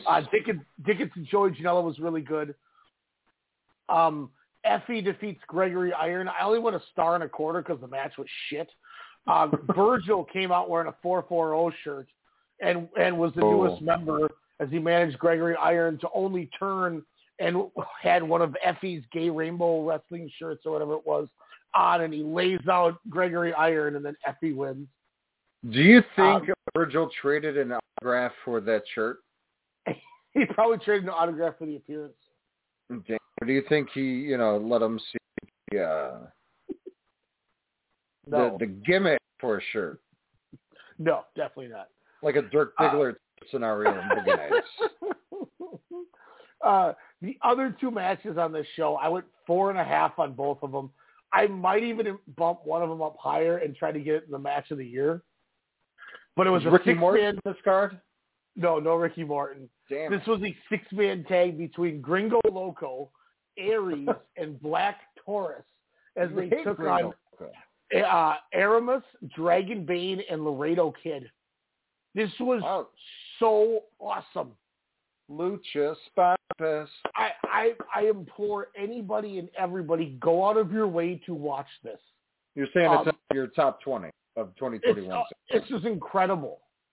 Like, this felt like the first time I saw Dragongate, with the Dragongate 6-man in Ring of Honor. Like, I was like, what is going on here? Like, go out of your way. And the bootleg wrestling sites, they work, because that's where I watch this. So they work. So go out of your way to watch this. I'm telling you, people. I'm not giving away the bootleg sites. You got to use the second link, the Daily Motion one. Or no, not the Daily Motion. The OH exclamation point, or the OK exclamation point one.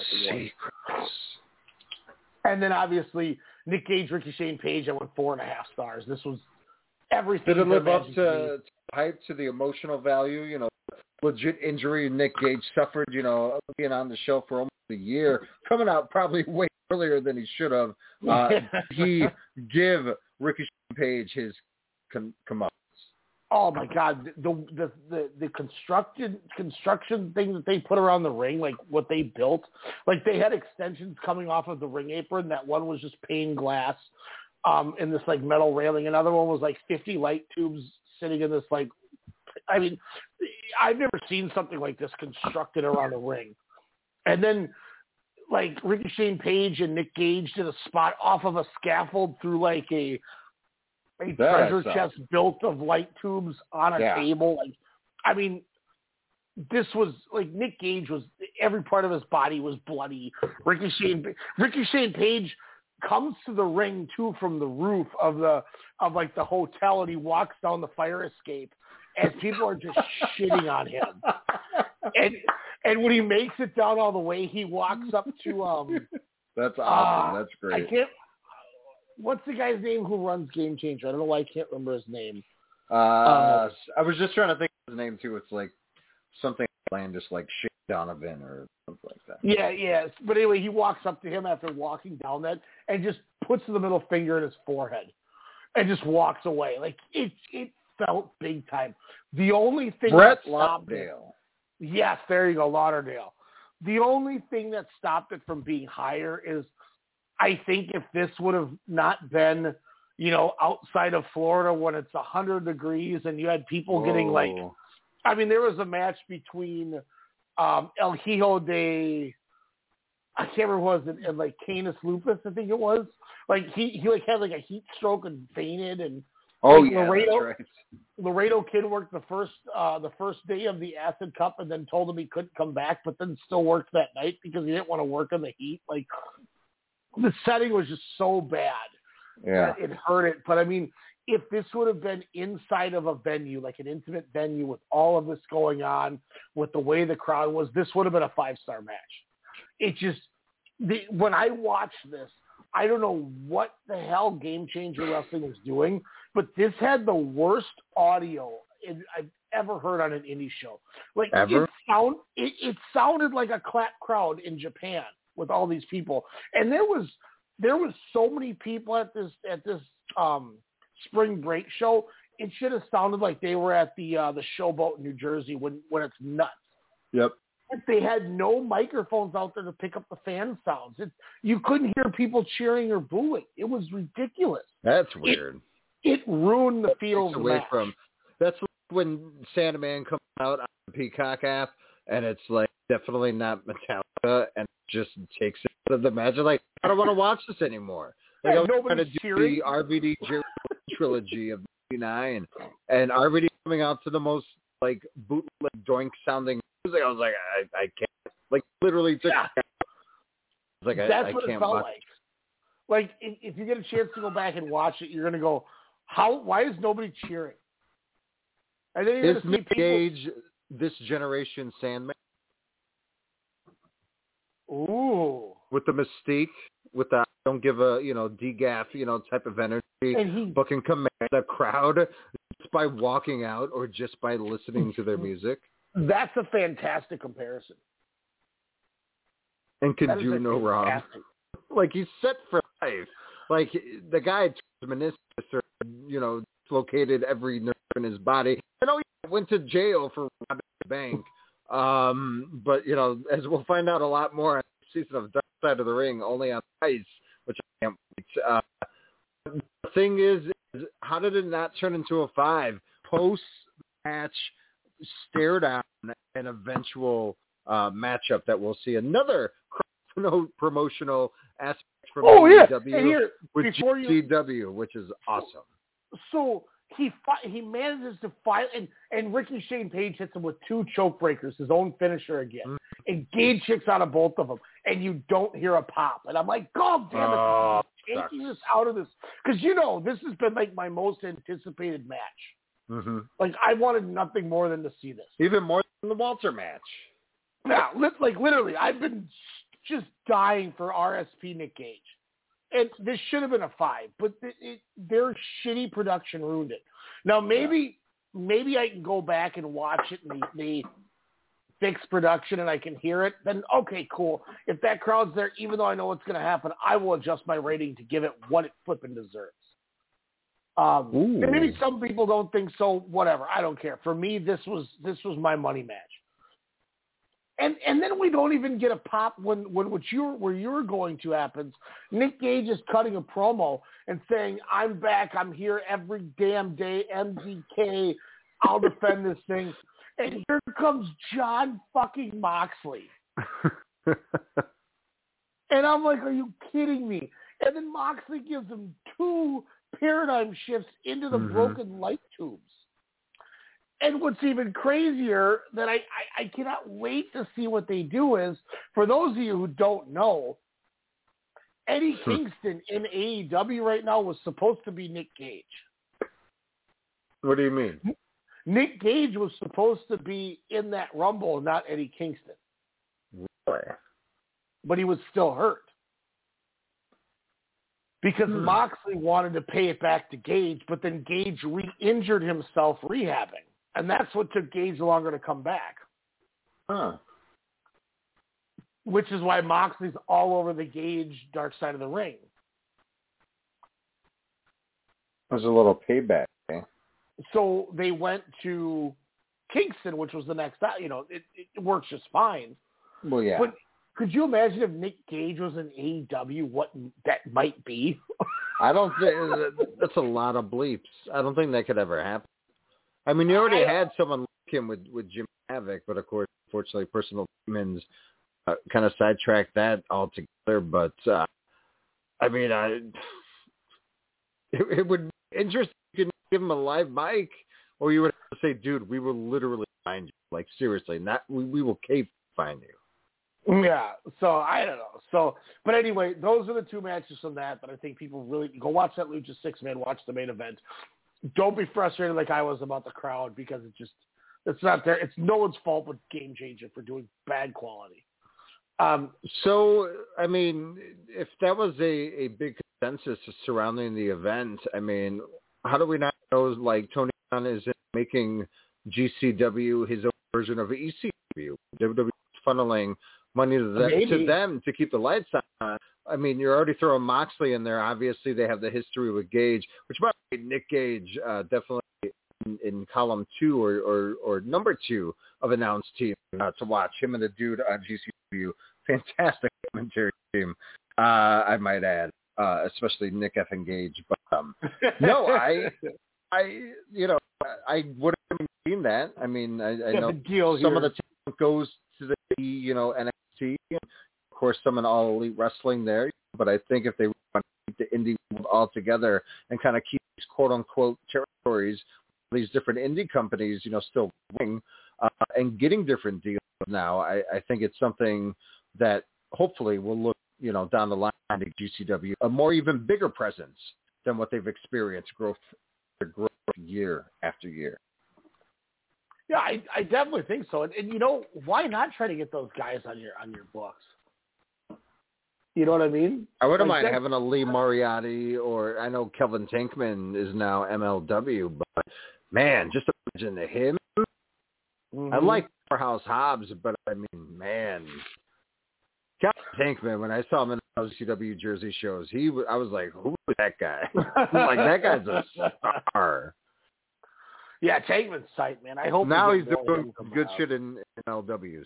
So a good match with Fatu. So some pretty good stuff, hopefully, on the horizon, especially with MLW now. Signing a TV deal. Court kind of teased it a few weeks back on Twitter, then announced, I believe, a week and a half ago. Vice TV now is the home for MLW, I believe, on Saturdays. Okay, I had heard they were going to be the lead-in for Dark Side of the Ring. Maybe that doesn't happen. That could be a new development. That would be dope. Makes sense.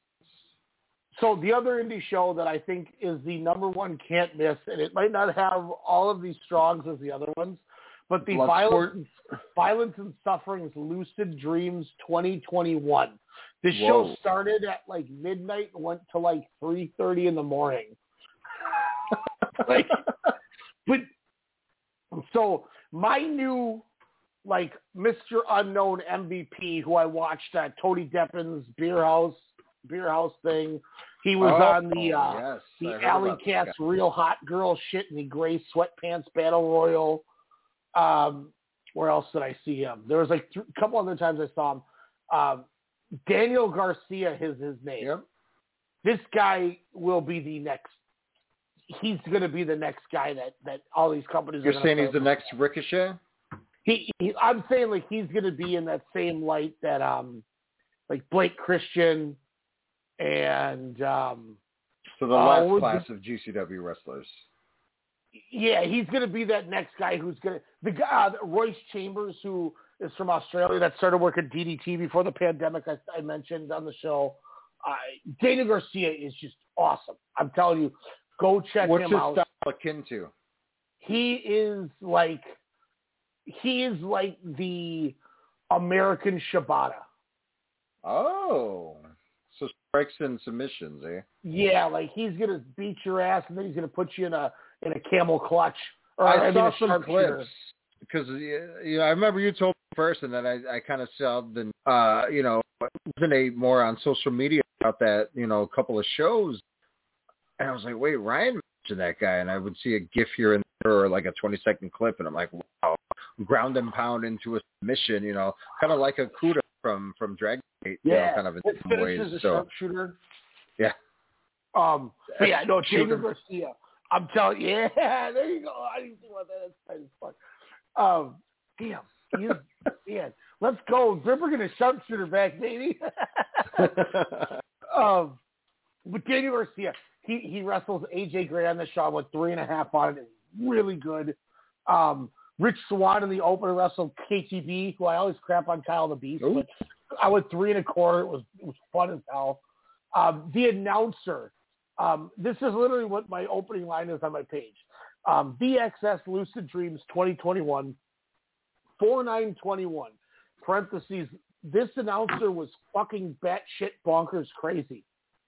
This guy is like, it's time for the fucking VXX Lucid Dreams. Get on your fucking feet. Like, this guy is just losing his mind. And I was like, hell yeah, let's go. And then you get high-ass Julius Smokes is randomly the color commentator with Joey Janela. What? And really? Like Julius Smokes is like just saying things that make no like, oh, he gonna roll up over there, bitch, and shoot his ass. Rah! He's just drunk and high. It was hilarious. Joey Janela's drunk. He's this show was so wacky that I watched it twice. Wow. So then the third match was this group called the Blessed, which was MV Young, Marcus Mathers, Casey Navarro, Anthony Brown, and a guy I saw earlier in the day at one of the outdoor shows, Ninja Mac. Ooh. He was this dude. Was it almost WWE Raw Tag Team Champion? No, he was a white guy dressed as like a ninja, but he bought his gear at Hot Topic.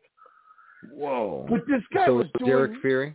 Some of the craziest flips I've ever seen. That video that I sent everybody where that dude with the giant like alien head mask got powerbombed over the top rope into a chair, and like the chair didn't do anything, and then they did a Spanish fly off of that like sliding brick wall through a table. Well, this guy was the dude in there doing like bottom rope 720s and it's just insane shit. They took on the Team Violence and Suffering representing their company. TJ Crawford, Gabriel Sky, Dante Leon, Ken Broadway, and Myron Reed. Ken Broadway was a guy that wrestled 7 times on that 24-hour ECW show. Every time I turned on, Ken Broadway was on. And Myron Reed, we both saw live. Yeah, Myron Reed. He got smoked by Brody Lee. Damn it. And then it was Brian Cage versus Chris Dickinson, which was awesome. Well, I was about to say, how could you tell them apart? I got Brian Cage has suave hair. And Dickinson's just angry as hell. Then we get Eli Everfly. You remember him? Yep. Against Too Cold Scorpio. Nice classic there. And then it's Jimmy Lloyd, Jordan Oliver, 2.5, whatever. It's probably the worst match on the show. Because Jordan Oliver. Are you falling out of love with Jimmy Lloyd? Is what it sounds like. I more so Jordan Oliver, who I actually kind of liked. Whoa. Jordan Oliver probably wrestled 12 times in like 3 days. I was like, all right, I've seen enough Jordan Oliver. Like, how do you change it up? Yeah, and he's not the greatest. I don't know. Yeah, but then, yep. Semi-main event.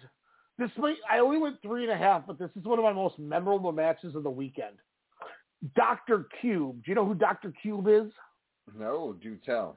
He's the guy who wears the blue scrubs and the big like ice cube, like mascot head. He's usually on like that kaiju big battle and shit. Yep. He wrestled JTG from Crime Time. Really? So did have a big reveal of Dr. during the match? So he ripped Dr. Cube's head off, and it looked like Freddy Krueger. and then he had like 6 people out there with him that were his like orderlies or like his assistants. Okay, his handlers. Yeah, they like 6-on-1 JTG. JTG was taking light tube shots. Whoa! And he was swolled up like more than normal. And then he starts whipping all their asses. And then he takes like a thumbtack bump. And then when like shit gets crazy, all of a sudden Big Cass does a run in. Like, think about this. We have JTG taking light tubes from Dr. Cube to have Big Cass run in and clean house. And then JTG beats Dr. Cube with the razor's edge into a neck breaker onto, like, light tubes. Jeez. I was like, where can I find so this awesome. match? Because, wow. Yeah, I was like, this is amazing. JTG needs to get signed, baby. Just too good, man. That's an awesome tribute to Shad. It looked like he was having fun out there. I mean, obviously he's been wrestling here and there, but it's kind of nice match after, kind of last year's unfortunate passing of his partner, and then for him to come out and have a pseudo death match in Florida. It was crazy. He must have been having a blast, right? Well, it was like he took like the second light tube shot he took across the back, like his whole back just split open when the whole thing hit, and he was like, oh, like he's never taken that shit before, you could tell. And he just kept, like it was so fun. And then the main event was Loki and Lio Rush. Ooh. And Janelle is hammered at this point. He's like, how come Loki looks like a guy at an Italian restaurant who's going to, like, put Parmesan cheese on your plate with, like, the sprinkler? And Julius Smokes is like, yo, man, he's supposed to be Hitman. And he's like, I know. I shouldn't talk shit because Loki knocked me unconscious once. He's small but deadly, man. This show was so wild, but it was so fun. Like, this show felt like the wackiness of like what we expect from a WrestleMania weekend indie show. Yes, perfect. It was great. Like perfect. This is like I say watch those two matches from spring break, but this whole show, it's just awesome. It's so good. Watch it. Like, please go out of your way to watch it. I think I might. It sounds like a blast. It was so fun. So that brings us to Mania. Like, I say I want to put the two together, and I say I want to save the main event from night one last because I got a couple questions I want to go off of, and I'm going to kind of start tinkering into our conversation in 2018 after we saw Gargano Almas. If you kind of know where I'm going to go on this. So let's go backwards. Night two, I have a 2-star, 3.25, 3.5, 3.25, 2 3/4, and a 3.5. You kind of know where I'm sitting on this. Serviceable night. I think night one outshined, but I'd say a big main event. I thought delivered. It wasn't a falsy type of match as Doc Hendricks has been gloating backstage. So, but yeah, I thought this was a good match. Again, showcased the dominance of Reigns, Edge getting the pop as expected, Daniel Bryan getting the pop as expected. But I thought all three men played their part. This was divisive, I would say. A little bit of hate, but I thought it was a serviceable main event. But unfortunately, it was not any caliber of a few matches from one. Did you think Asuka and Ripley was kind of a letdown? Like, it was almost like they just couldn't. They weren't on the same page. That makes sense. Yeah, I think Asuka maybe thinking, oh no, my teeth are gonna fly out of my mouth. Probably was a hesitant on their matchup, but I would say it was a letdown. We want big things for Rhea Ripley. We know she can deliver. She has that character. She has the great ring work, and she's only going to get hopefully better. With this crop of talent to kind of show her, the ropes, if you will. Yeah, I just kind of expect a little more. Honestly, it was just there, and that kind of sucks because I love that's a good way to put it. I love these wrestlers, but it just was there. That's a great way to put it. I thought Big E and Apollo Crews was fun. I went 3.25. I liked it. Longer, just call it a hard match, but yeah, it was fine. Just like we got Sportscast Radio's own Babs Ibusi making his debut. since I was tight. I thought the best match on this show was Riddle Sheamus. Yeah. Go against that. I enjoyed them beating the shit out of each other, and the bro kick on that Bo Derek or whatever I thought was brutal. What sucks is the women's tag match had almost as more minutes as Sheamus, Riddle, and Apollo Crews and Big E. I think Crews, Big E should have gotten at least minutes. Give them 3 more minutes to kind of extend their story. It was built up on SmackDown for weeks, either live via satellite or random, bodyguards along with Apollo Crews there. But, to me, that was a letdown. Is not the big enough time, especially for one of the most prestigious championships, especially during a WrestleMania. But Sheamus, hard hitting, what we wanted. But again, give this match, 13 minutes, 14 minutes, and have it extend. Twins you win. weren't kidding. The women's tag match was the second longest match of the night. Yeah. Wow. Damn. And it felt like it. It felt like a Jay White match with Kota Ibushi. I gave it a 2. I laughed so hard when Nia Jackson's like, "That's right, you ain't shit." To Tamina, I was like, "Oh God, here she goes." Her own cousin. And then they're trying to get Tamina over, and people are like, "No, we're not going to cheer this for you." Trying to we don't want to. I gave Owens and Zayn 3 1/4, but I didn't really care. I mean, 9 minutes with their pedigree, their rivalry, their friendship, their brotherhood. It was just Logan Paul was there. Yeah, literally sat there and got probably $750,000. Didn't it feel like one of those why is this match happening? There's no reason for this match. Whatever. And Owens didn't do anything crazy cool like he wanted because again, time restrictions. And then we get the opener. Alexa Bliss comes out of a Jack in a Box bleeding from her head with orange or black. I laughed. I just sat there like, and then the Fiend who the wrong guy loses. Tell me, did Alexa Bliss turn on the Fiend? Did she realize that he's just a creepy raper and that he shouldn't be hitting on children? And she's standing up for herself? I hope that's not part of the storyline, but because he's trying to bang an 11-year-old. I mean, ew. Wait, she's 11? Gross. Well, I mean, she wears just pigtails. She's on a playground.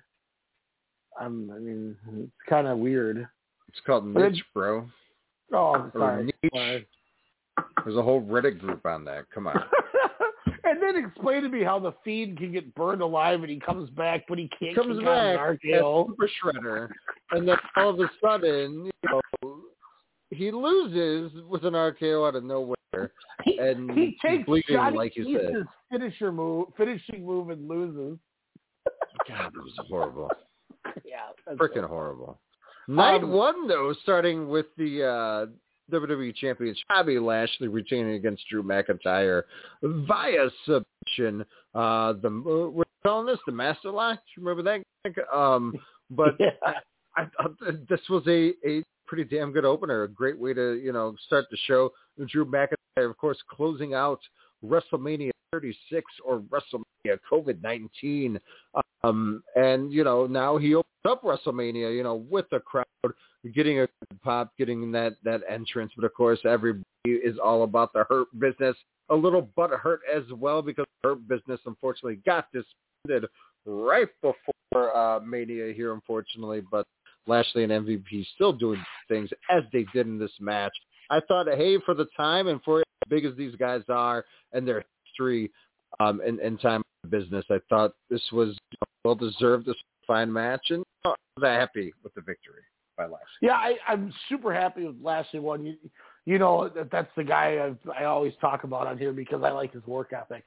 I thought it wasn't as good as their other matches. I went 2.5 on it, but I was happy with it. I just the finish confused me because I'm like, why did the shout. That's the shout. Yeah. And then he stops and looks like, no, why would you stop? I wouldn't. Yeah. If every time a manager shouted, you'd stop 15 times during a match. So I just but it works. It's not supposed to. You try something. Obviously, it was botched. Something else was supposed to happen. Looked like an actionable move was supposed to take place. But I mean, for the absurdness and simplicity of it, I think that's why, in a weird way, it works, because a shout stopped him from getting that victory. He's like, huh? And then Lashley taking over and making him submit. So didn't work. It is, but I thought the match overall, minus the final 10-second gap, was okay. The pin attempt I thought was a lot worse than the scream, because they were both like, what? Like, what is, like, huh? This was also the last time we got to see Samoa Joe on TV for the E. Getting stuck in the rain. Where's he going? AEW, ROH, Impact? I think he should wrestle Kenny Omega at Slammiversary. New Japan? No. Kenny Omega at Slammiversary. Yeah, but we saw that in like 2007. We did? I have no idea. He's like, I hope he just. It just sounds like a Ring of Honor match that happened in Chicago Ridge. Well, Kenny Omega really didn't do Ring of Honor. I thought he did. I didn't think he did that much Ring of Honor. I could be way off, but I didn't think he did. Maybe this match didn't happen. Maybe where Joe goes, does Bryan Danielson go? Since Bryan Danielson, now, of course, his contract is up, and we're hoping we'll see him at All In this Labor Day weekend. Oh, yeah, we're going to Chicago to see Omega Danielson. That happened. Yeah. We will be there. That's no doubt. We will be there in the fantastic building, sitting there again, seeing history. But we're driving. We're not like doing the last thing and take. How do we even get there? Did we drive off? To what? You remember we didn't drive to the arena? Didn't we get stopped off? No, we were able to get an Uber, no problem. The issue was coming back, there wasn't any. And then it wouldn't take our cards, like on the app. We had like 3 of us trying our cards and it wouldn't work. And then my phone died. And then somehow you got your card to work on yours, and like the thing just showed up and you're like, I'm going to go get the car. Then you just left. No, that's not what happened. Did that happen? Yeah, I thought I asked. No, that's not what happened at all. There was a driver there just sitting, and I'm like, hey, who are you waiting on? I want to make some money. I think I gave him $50. Like, can you drive me back to the hotel so I can go get this car to come all the way back to come get you 2 angry, drunkenly dudes? We just wanted to hang out. Oh, God, there was so much anger. We're night owls. In a perfect world, there would have been Ubers galore, and we could have just stayed out. Yeah, because we wanted to do the Wrestling GameWorks gimmick. Mm-hmm. Yeah, that was, I couldn't believe it. And then it was like $125 for like an Uber. Yeah. That was a shit show. I couldn't believe it. Yeah, we'll have to reanalyze how we do that. But if that happens, we're going. I think I don't drink anymore. So. See? I'll drive. Well, there you go. And Demetrius, we won't have to chase him around. That's true. Very true.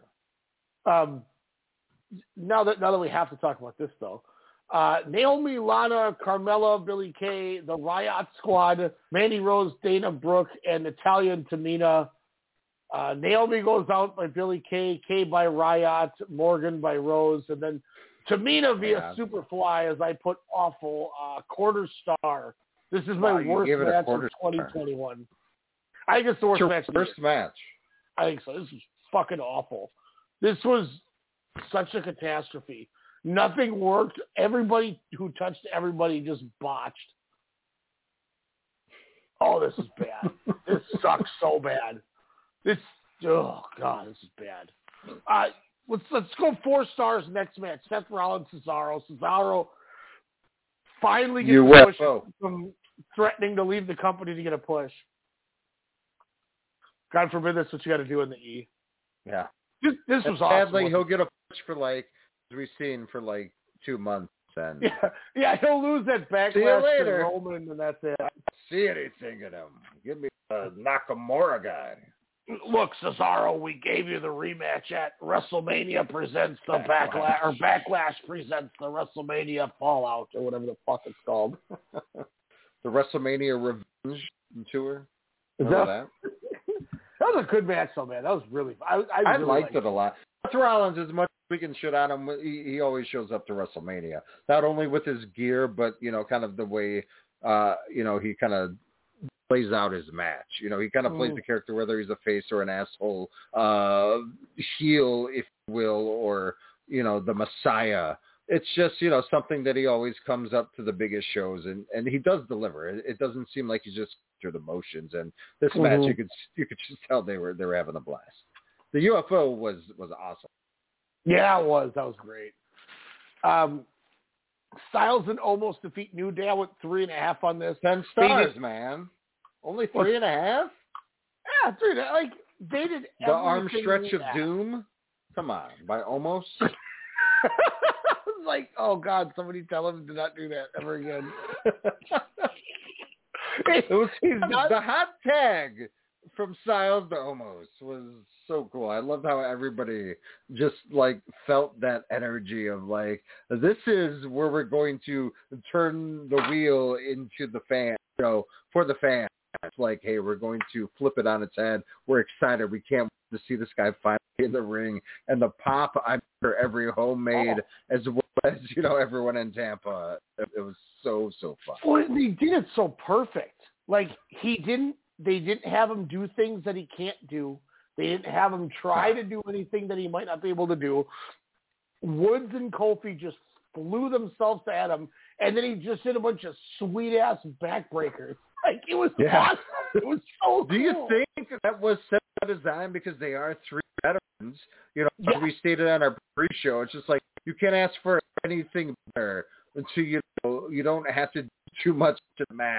Just have to do something big, and that's what they did. But I mean, it just feels still so natural, though. Oh, the reaction. 100%. This was those 3 going. Was that called on the fly then?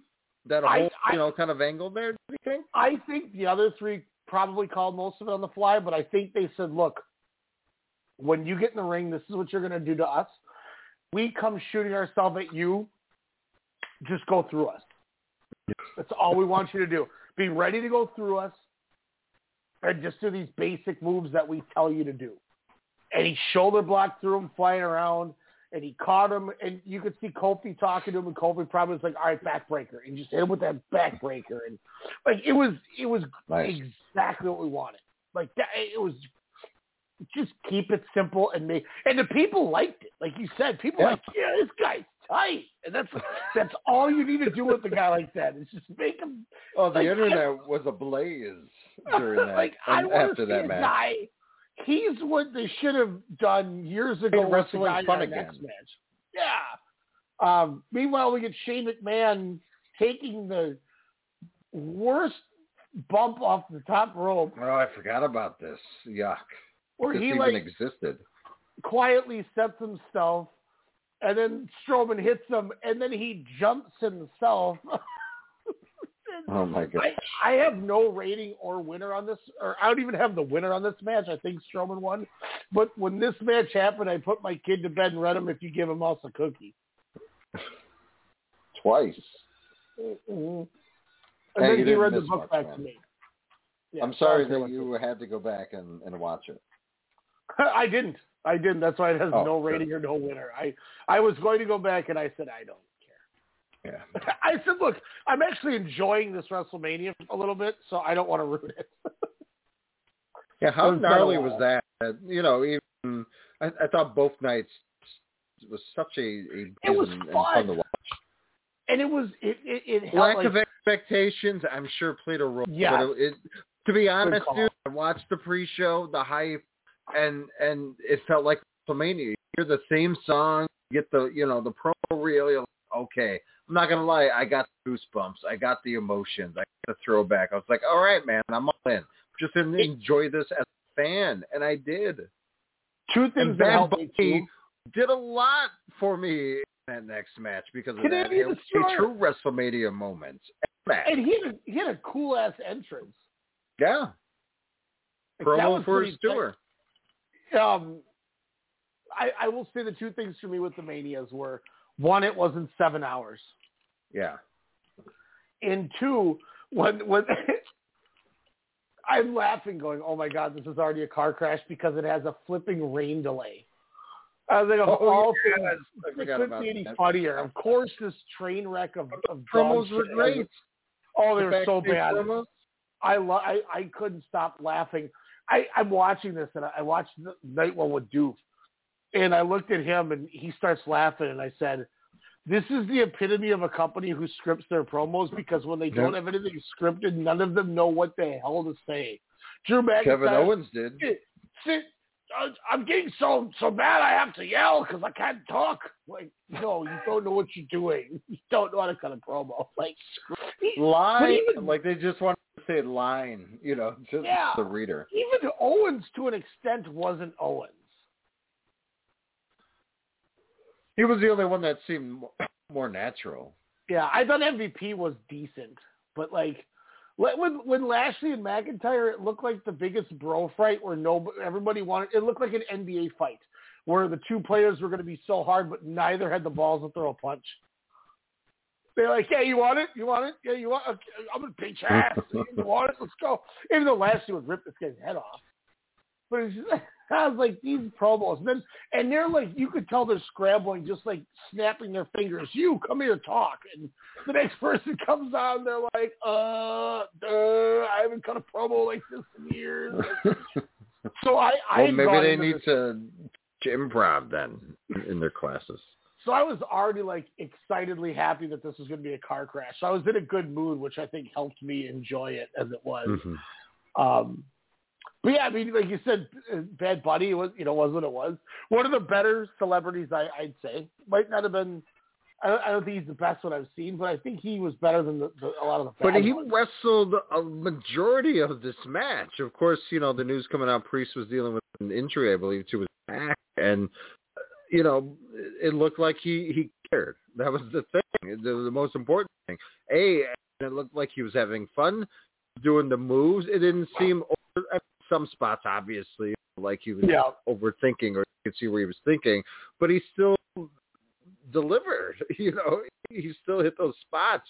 And I saw 4 men told the story. John Morrison over animated, sure, but I like the gift that him and the Miz do. The bond is real, and they just have natural chemistry, and it shows. And that's why you can either behind or boo the shit out of them, and that just means they're doing their job. So I thought all 4 men played it tremendously. Yeah, he was a better wrestler than Enzo Amore. I can greatly say that, which is a blessing. Speaking of, yep. Oh no, but I was just gonna say, like he was, I think the best athletes I've seen that wrestled were D'Angelo Williams at that Slammiversary. Oh, I thought it was awesome. I thought Lawrence Taylor at 11 was fantastic. And I thought Floyd was great against Big Show. But I thought, and Stephen Amell, I thought him and Daniels was great at when we saw that, and that might have helped too. That it was just it got the benefit of they could have done anything and we would have cheered at atmospheric. Oh yeah, sure. I mean it was every match like, oh my God. But again, he put his work in, and you can tell, and you respect that match. It wasn't like, oh, well, he missed that out. Well, yeah, because he's an actor. But you know what? Now he's doing a show called Heels about pro wrestling, so it's great. It's like that was the same show where we're like, oh, cool, we just saw a bloodbath NWA World Title change, and now we're getting Okada Marty Scurll. Like everyone, it was fantastic. And Dick Druids. Yeah, Dick Druids. We saw penises carrying out a human being. It's so horrible to laugh at of what we know, even though he's whatever. But God, that show's good, man. That's the best wrestling show I've ever been to. And I went to Wrestle Kingdom. I can truly say I think that was the best wrestling show I've ever been to, and I went to Wrestle Kingdom. Damn. It was so fun, man. And you didn't fall asleep during the Okada match in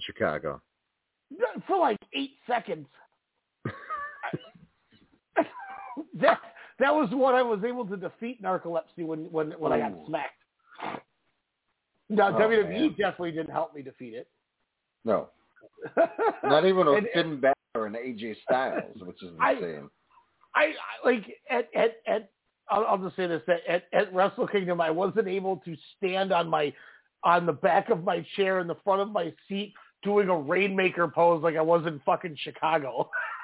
Like in the Tokyo Dome, I'm like, yeah, this is awesome, but I'm not going to be weird because it's in, you know what I mean? Like, yeah, we're in Chicago, and I'm just like, Rainmaker, just having the time of my life.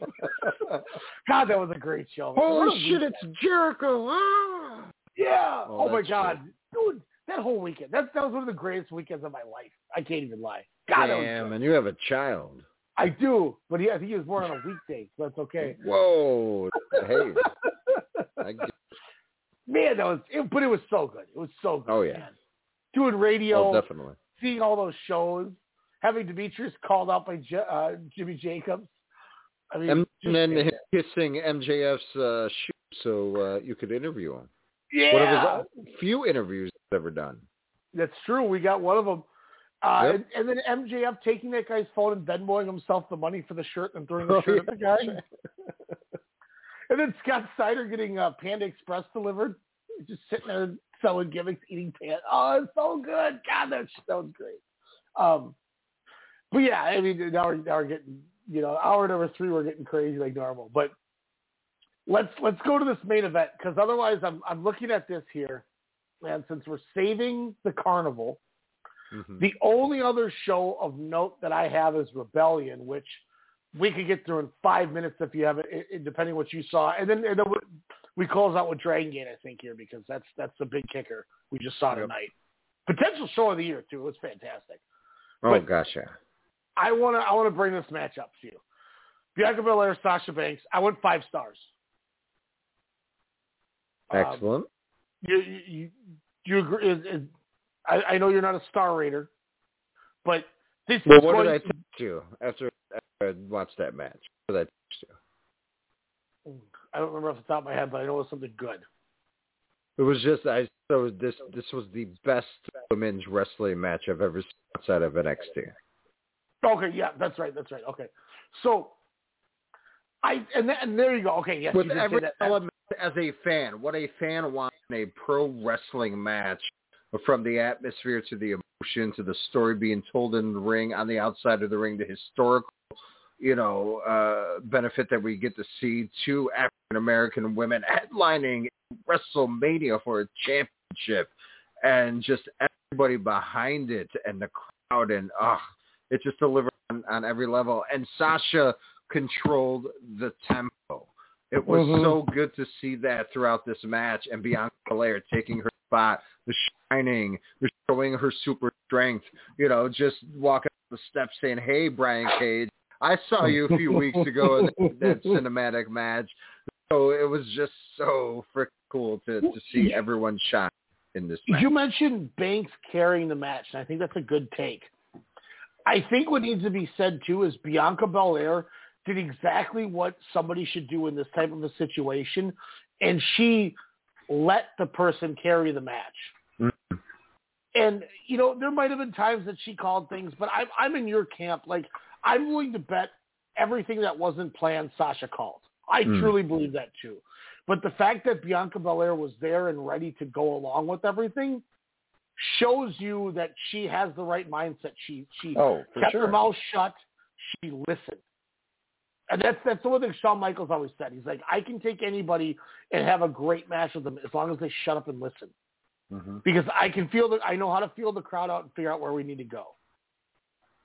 Now, I think some of this ties into what you had mentioned before, where I think Sasha Banks going and just saying, screw you, WWE, I'm out of here, and going to Sendai Girls and training with Miko Satomura and, Chihiro Hashimoto and people like that. I think that 100% helped.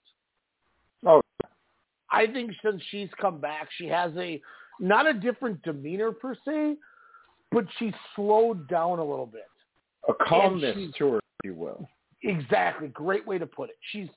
She's more focused because, once again, the thing I said before was the reason why Charlotte Flair to me, will always have a better chance to fail than succeed in her matches is she's never had an opportunity to learn anything other than what this shitty company wants her to learn.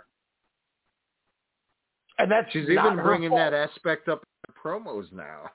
That's how pretty true it is. Like, could you imagine how good it would do if Charlotte could have a year run in Actress Girls or Diana or Wave or Sendai or Stardom or anything like that, where she could just learn something different? And I don't mean this in a bad way, but I mean, obviously she would survive it, but I mean, do you think she would learn or take anything away from an excursion like that?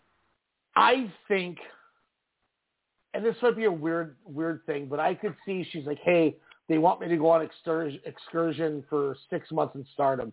I think Andrade would tell her the reason why it's good. Oh, yeah, because... You know what I mean? Like, this is fantastic, and I'm going to tell you why this is fantastic. Like, it resonates with what I brought up earlier with Mina Shirakawa and Momo Watanabe, where Momo put her through the rigors of during the big time. Let's see if you can hang. Charlotte would be in a spot where nobody's going to give a shit who she is. And she would get worked as somebody coming in who's working a match. Like, if she's in there with Konami ain't going to give a damn what her name is. She's going to stretch her ass. You know what I mean? Like, and that's a good thing. Like, I think I think Charlotte's biggest problem is she has awful timing and she can't improv. Anytime the fully choreographed match goes awry, she always is the first to stop. It isn't even her opponent half the time. It's her trying to put the train back on the tracks instead of organically grabbing a hold and then just talking it through. Like, if you forget what you're doing, guys, and sorry, spoiler on the wrestling business, but if me and my opponent get lost, I'm grabbing him by the neck, I'm snap-marrying him, I'm putting him in a chin lock, and I'm going to start taunting the crowd, and then I'm going to talk to him and go, all right, let's get this back going. And I'm going to go, this is where we're going next. I'm going to call a spot, and we're going to go from there. She can't do that. She'll stop and start throwing, like, weird cat fight punches at people, and, like, it just looks awful. Like, so she would benefit from that. And I think, like what you said with the calmness, I think Sasha going over there gave her that confidence to do this. Like she had said, did you watch her in Austin? That's the key there, confidence. I got it. Did you watch her on Austin's thing? I did. So she had said, I was losing my motivation, interest, and then she left and went over there. And that truly gave her back this she realized what she can be. And that's where, to tie this into what you said, this was Sasha taking Bianca Belair and she did what Charlotte's dad did. I'm going to make the next person in this town. And she made Bianca Belair a star. And Bianca went with her on every aspect of it. And this was just perfect. It was so good. And I want to say to you, you said this is the best women's match you've seen, not counting NXT. I want to challenge and say, I think this might be the best Americans women's wrestling match I've ever seen in my life. In your life? Wow. I truly think this might be the best U.S. women's match I've ever seen.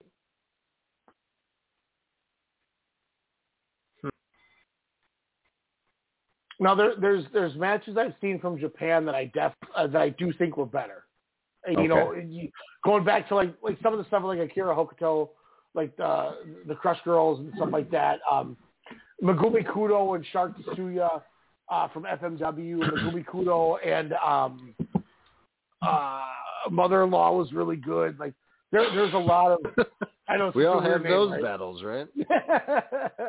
No, I would say, yeah. I mean, you can't really argue against that notion because it's very true. I mean, Bayley, Sasha, whether it's Brooklyn or the 2 out of 3 falls, yes. just those matches were so rock steady. Iron Woman, thank you. Those were a story. It was a journey. It was friends, that just wanted to be the best And, this champion was in the way, but it was just their path to glory and their characters.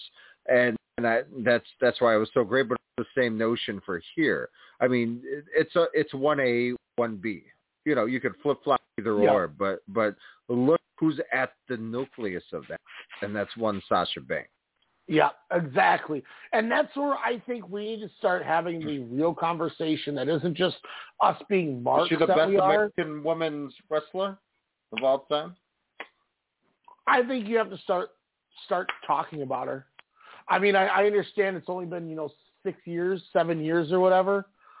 But I mean, obviously people are going to go, well, Fabulous Moolah. I get that, but that's a whole different ballgame. But she also tajiri'd herself by booking her to win and enslaving other, allegedly, other workers. And that's also putting Lineage, a 28-year title run as the forefront of her ability. No, I think we need to start looking at Sasha Banks has got to be in that Mount Rushmore talk of the best American woman to ever wrestle. I really do. I mean, okay, if you're putting a Mount Rushmore together, does Medusa make the list? That's what I was thinking. I was like, I mean, you could look at it, in what is it called, rose-colored lenses or glasses, because it's what we've seen and what we grew up on. But I remember a lot of matches, depending on also her opponent, were a lot sloppy. They were stiff or something was missing, or it's and plus you got to realize the time that was given to a lot of those matches back then. There was a match, and this is one match that I'm going to say could potentially be in my argument to be on par with this match we're talking about. And I don't remember if it was SummerSlam or Survivor Series of like 91 or 92. Bull but it Nakano? was Alundra Blaze and Bull Nakano. And that's the only feud I remember. And Bertha Faye, I suppose. Yeah, but those were that good. Yeah, but her and Nakano were always fantastic matches. So because again, they had that Japanese, just hard-hitting, stiff style. There's other matches you can watch from, I think, 87 or 89, but it was the Glamour Girls and the Jumpy Bomb Angels. Which I've seen. Some of those tag matches were like, holy shit, this is incredible. My God. They were so good. So, I don't know. So I guess you're kind of right. I mean, if you look at, now, is it fair that I think it hurts Medusa? But then again, she went to WCW and she was putting on bangers with like Hiro Hokuto and stuff, but then they never gave her a woman to work. Then she ended up doing that stupid stuff with Evan Courageous in Oklahoma. Evan So that definitely hurts it. Okay, what about...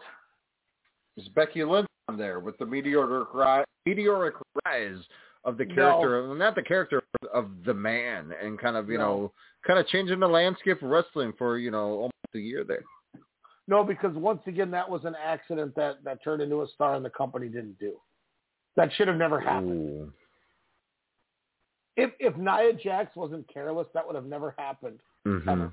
You know what I mean?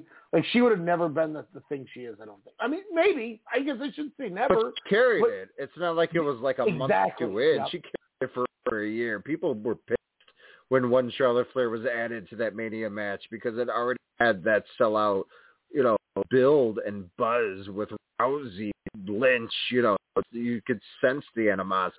Even years before Rousey was in the E, via Twitter. So you knew it was there, and it just was such a special freaking moment. Like, it's going to sell out because it's a Mania regardless. But if you put it in an arena, say the Staples Center, that's the people are, or that's the match that people are going to be off the rafters for, is those two. And hopefully, probably happen for a while now with Rousey being president, which congrats. That's a money match anytime down the line. That's for sure. It's there. If Becky Lynch didn't break her nose and have that pose at the in the crowd where she was, Do you think she gets to the same level if that never happened? I don't. I sadly don't. They magooed their way, and but and Austin 316 says, "I just whooped your." I mean, it's kind of the same thing. It's parallel. The only thing I'll say about that is Stone Cold took that promo and made that promo happen. The moment it made it happen, she took getting her nose broken. Yeah, she did that warrior paint, like you said, that pose with the crowd. She took it in. She knew where that camera was. She said, "Show this shit. I'm becoming a star right now." Yeah, that's fair. That's fair. And then Austin get the moment with Brett with the blade, and she did it without words. Where Austin had to utilize verbiage, and he did it for years prior to that. That's fair. That's fair. I look at Austin would have been told what Austin asked what Jake's promo was. Correct, Becky broke her nose because of somebody being careless. But which those AEW biographies, by the way, made me appreciate Roddy Piper a hell of a lot more. Watching those older clips, not the WWF stuff, but NWA and just the other territories. My God. Yeah. The stuff from Florida, too. The promo skills. He truly is one of the best. And I was like, it made me seek out a few matches, which I did watch. Those A&E ones, man. Even like if you know everything about Austin, it was still really well done. Yeah, it was enjoyable. I don't know. I mean, I guess like I have a couple people I'd want to throw out there. I don't know what you've seen of them, so I don't know like what our discussion would be, but like a part of me wants to, oh God, no. She's hot as hell though. No, but like does Asuka constitute, since she's wrestled in America, do you have to be from America or just wrestle for an American company? No, because like a lot of people consider Stan Hansen one of the best in all Japan before. I mean, you could say Asuka. I don't hate that. NXT Asuka that abundance alone. I was gonna say cheerleader. Is she over Melissa. Charlotte? Yes, I would take Asuka over Charlotte. Charlotte, because the problem with Charlotte is she got there because they just made her that way. Asuka legit got there herself. I think they had an opportunity to do something that was like with Baszler and they wrecked it. Is Baszler on your list, or is she just off the cut? No. If she would have never left NXT, maybe that would have helped. But no, I think cheerleader Melissa is somebody who I also think over Sarah Del Rey. Sarah Del Rey is kind of an interesting one because of her doing the training. That's a good one to bring up.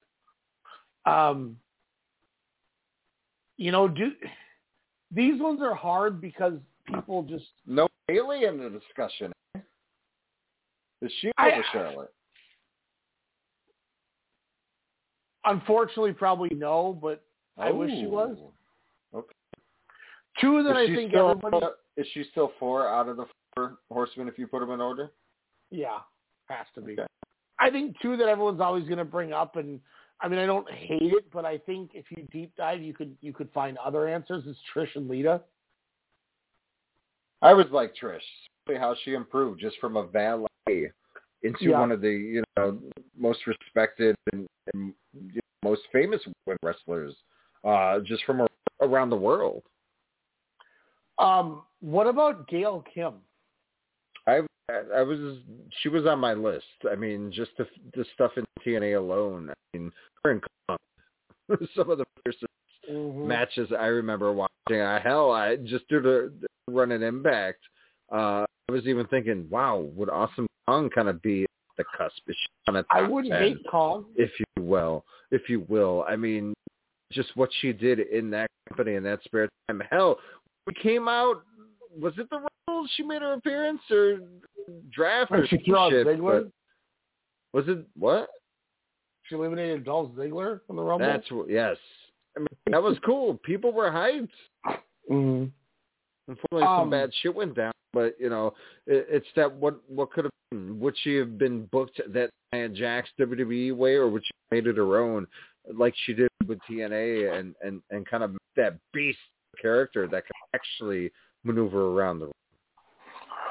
So this woman didn't necessarily wrestle the whole time. But what about Sherry Martel? Oh. I mean, one of the best managers, one of the best talkers. But she was a really good worker. That's what I hear. I mean, I'm not too familiar with her in-ring work, but she did it's some again, AWA whatever. shit. Some. What about Wendy Richter? Did you watch AWA? Were you old enough? Was it still around or no? Okay. Yeah, I watched AWA for a while. Yeah, I remember one morning, Larry the X Hennig and his young son Kurt Hennig were wrestling the Road Warriors, and they threw Kurt Hennig over the top rope, and his neck got sandwiched between the top and the middle rope, and then he must have bit a blood capsule and started spitting blood out. It was like 9 a.m. in the morning, and I was like, whoa. That's why to this day I still say Nick Bockwinkel is the guy that I in a weird way think is one of the best promos ever, and I always wanted to be Nick Bockwinkel as a heel with the with the suits and the talk. It's Chris Jericho. Chris Jericho said his main run, his best run of his career, he said, was based off of Nick Bockwinkel. And that was all AWA. What channel was that on? ESPN, I think. Oh, so it was strictly cable. It wasn't like local since it was Minnesota-based, huh? It might have been on like Channel 9 or something on Saturdays. I'm trying to remember. Did you ever go to shows? I'm almost positive I saw some with my grandpa at the Calhoun Beach Club. Okay. Got to see like Rick Martel and Jumbo Sruda and Larry Zbyszko and Baron Von Raschke. Larry Zbyszko. Again, guy we watch, clip their older matches. Sergeant he was Slaughter. Really good. And Boris Zukov. Zukov, I can get behind. Slaughter was so awesome, man. For people who don't know about Sergeant Slaughter, go watch everything from the early 80s before you even knew who he was. Holy shit, he had some awesome matches. Like, no joke, man. He's not even a real sergeant. He had some bloodbaths. Jesus, again. I'm dead serious. He was awesome. But I've heard that rumble. It's one of those, just thoughts up there. But Wendy Richter, I mean, for what she did, being in the WrestleMania, it just there wasn't, too much of a career. Of course, her going against the WWE, I believe, in lawsuits and that's true. Things here and there. I mean, it's just she's infamous for being a part of the first women's wrestling match at a WrestleMania. To of course being associated with Cyndi Lauper, their Rock and Wrestling connection is the huge proponent. But again, how many matches were consistently good? I'm sure, with her, style that I've seen, or many of, our listeners have, and yourself, pretty good for that era. But again, it just, there wasn't enough evidence or data, I should say, to collect on it as a whole, because we would see 1, 2, maybe up to 6 a year on WWF television back then. So, but Jumping Bomb Angels were tight, I will say. So I did a random list, and I can take 2 minutes to go through it if you want. Okay. I typed in greatest American women's wrestler of all time. I found an article from March 15th of 2012, the 25 greatest female wrestlers of all time. Oh. So it says honorable mentions from Mexico, Lady Apache, La Amapola, and Marcella. From Japan, Lioness Asuka, Dynamite Kansai, Chigusa Nagoyo, and Dump Matsumoto. How is Matsumoto? Anyway. U.S., Mae Young, Luna Vachon, and Leilani Kai. So they have Sarah Stock at 25. She was Sarita in TNA. Mm-hmm. Natalia, 24. Cheerleader Melissa, 23. Ayako Hamada, 22. Beth Phoenix, 21. Mariko Yoshida from Horizon at 20. Gail Kim, 19. Mickie James, 18. 17, Sarah Del Rey. 16, Akira Hokuto. 15, Medusa. 14, Judy Grable. 13, Wendy Richter. 12, Bull Nakano. 11, June Byers. 10, Jaguar Yokota. God, she was awesome. It just is during her career, she pile drive the likes of Linus, Asuka, and Wendy Richter into the mat. Number 9, China. Whoa. Number 18, Sherry Martel. Number 7, Awesome Kong. Number 6, Lita. Number 5, Mildred Burke. Number 4, Asia Kong. Number 3, Trish. 2, Fabulous Moolah. And then 1, obviously, Manami Toyota, which I would agree with that. So they have Moolah as the greatest American women's wrestler. Is it just because of what we're told? Did that person watch their matches? It says the fabulous Moolah set the standard for every woman to come after her. She was undoubtedly the best female wrestler for several decades, her prime stretching from the 50s to the 70s. Hulk Hogan, Bruno Sammartino have nothing on Moolah in terms of sustained success. Her WWE title reign officially lasted for an insane 10,170 days. Mixing a well-educated technical style with a flash of nastiness, Moolah entertained crowds like few wrestlers ever had. There is no more influential or iconic female wrestler.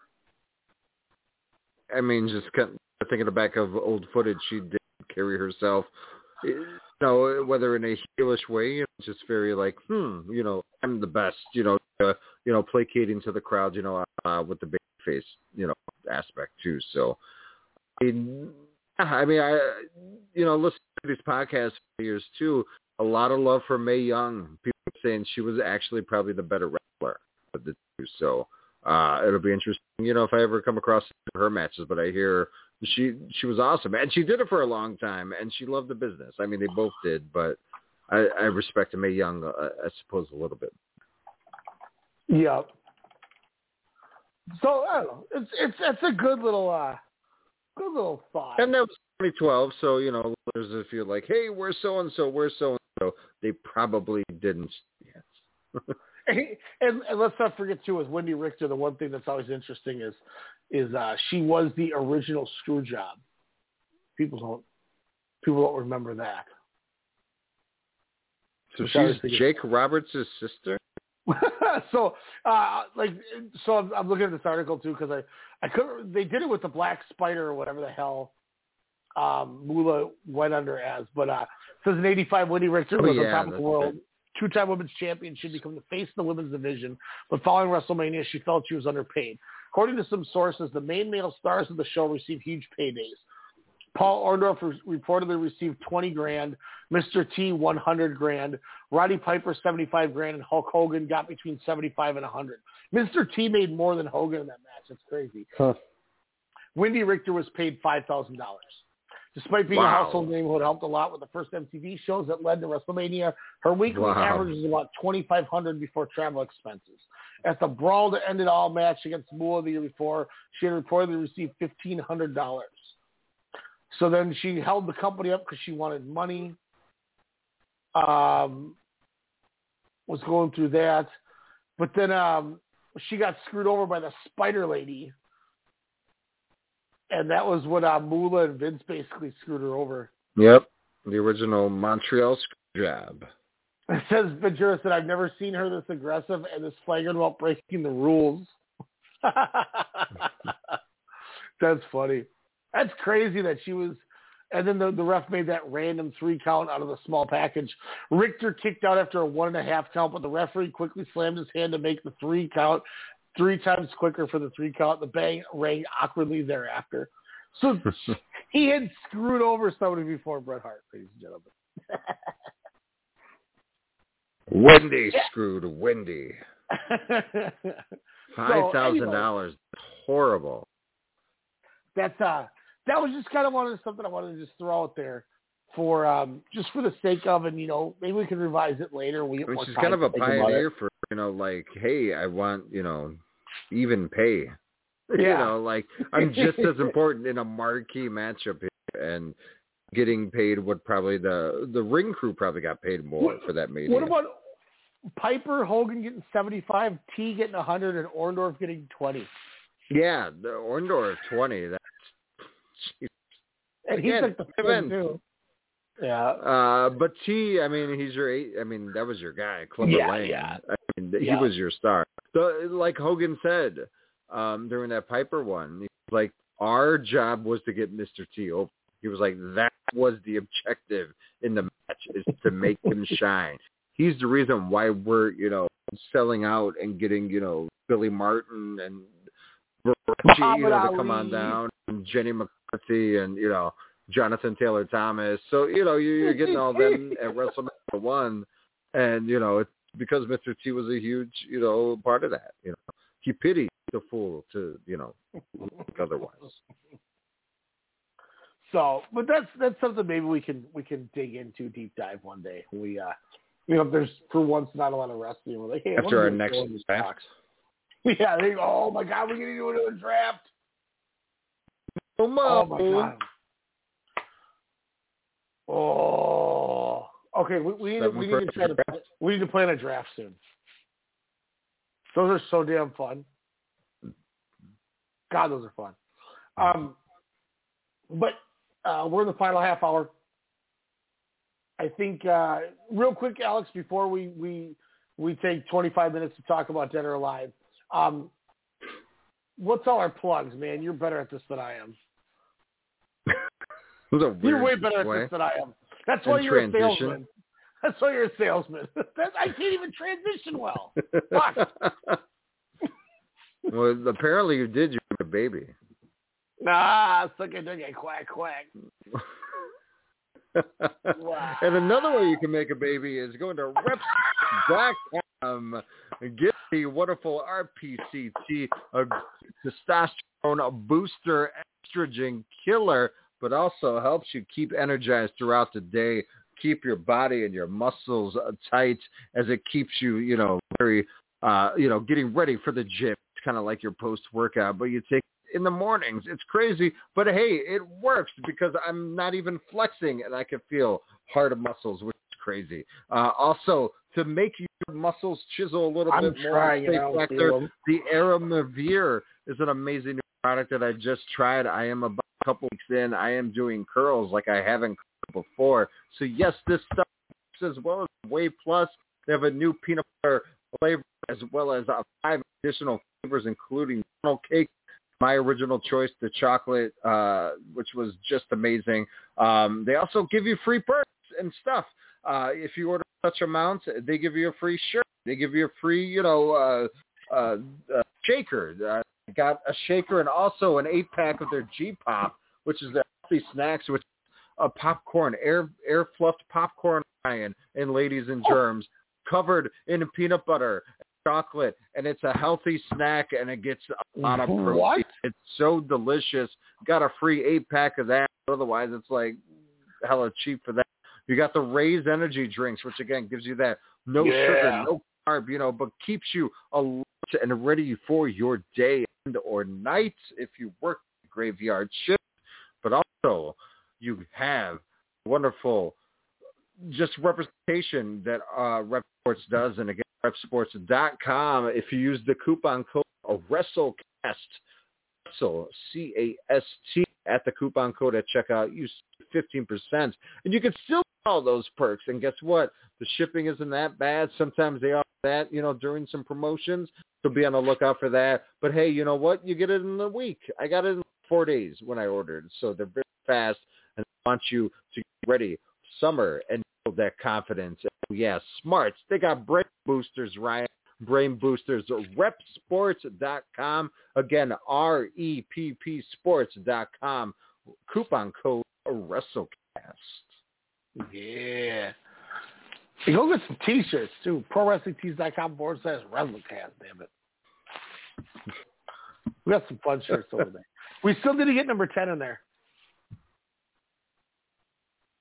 I don't know what to do for number 10. We should mock a wrestling poster, but of what?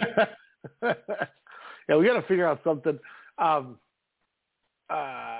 Somebody asked me, they said, hey, if you guys are doing Sportscast, why don't you make a sportscaster? It's because it's a goddamn wrestling site. I said, even if that wouldn't be an offline deal, it's still a goddamn wrestling site. Yeah. They're like, oh, sorry. I was like, so just pipe down, okay? We'll get it covered. We'll get a 10 shirt. Sorry, Luke. No shirt for you, bruh. It wasn't him, but I'm surprised it wasn't him because I figured he would have been like, my pussy. So like the OG of Sportscast. It should be like the Mount Rushmore of us, and that's it. Which is just WrestleCast, a radio shirt, NBA Jam style, as Ryan stated, ProWrestlingTees.com/WrestleCast. Again, a Wrestle CAST. 9 different shirts you could choose from, starting at and only at $19.99. Of course, Pro Wrestling Tees has amazing sales every now and then, which you can find out over on Facebook page WrestleCast Radio, over on Twitter at WrestleCast_SS. Give us a follow. Also, give Ryan a follow every Friday night. Twitch Pro Wrestling Summit, twitch.tv/WrestleCast Radio. I was wearing my yellow Bye Felicia shirt.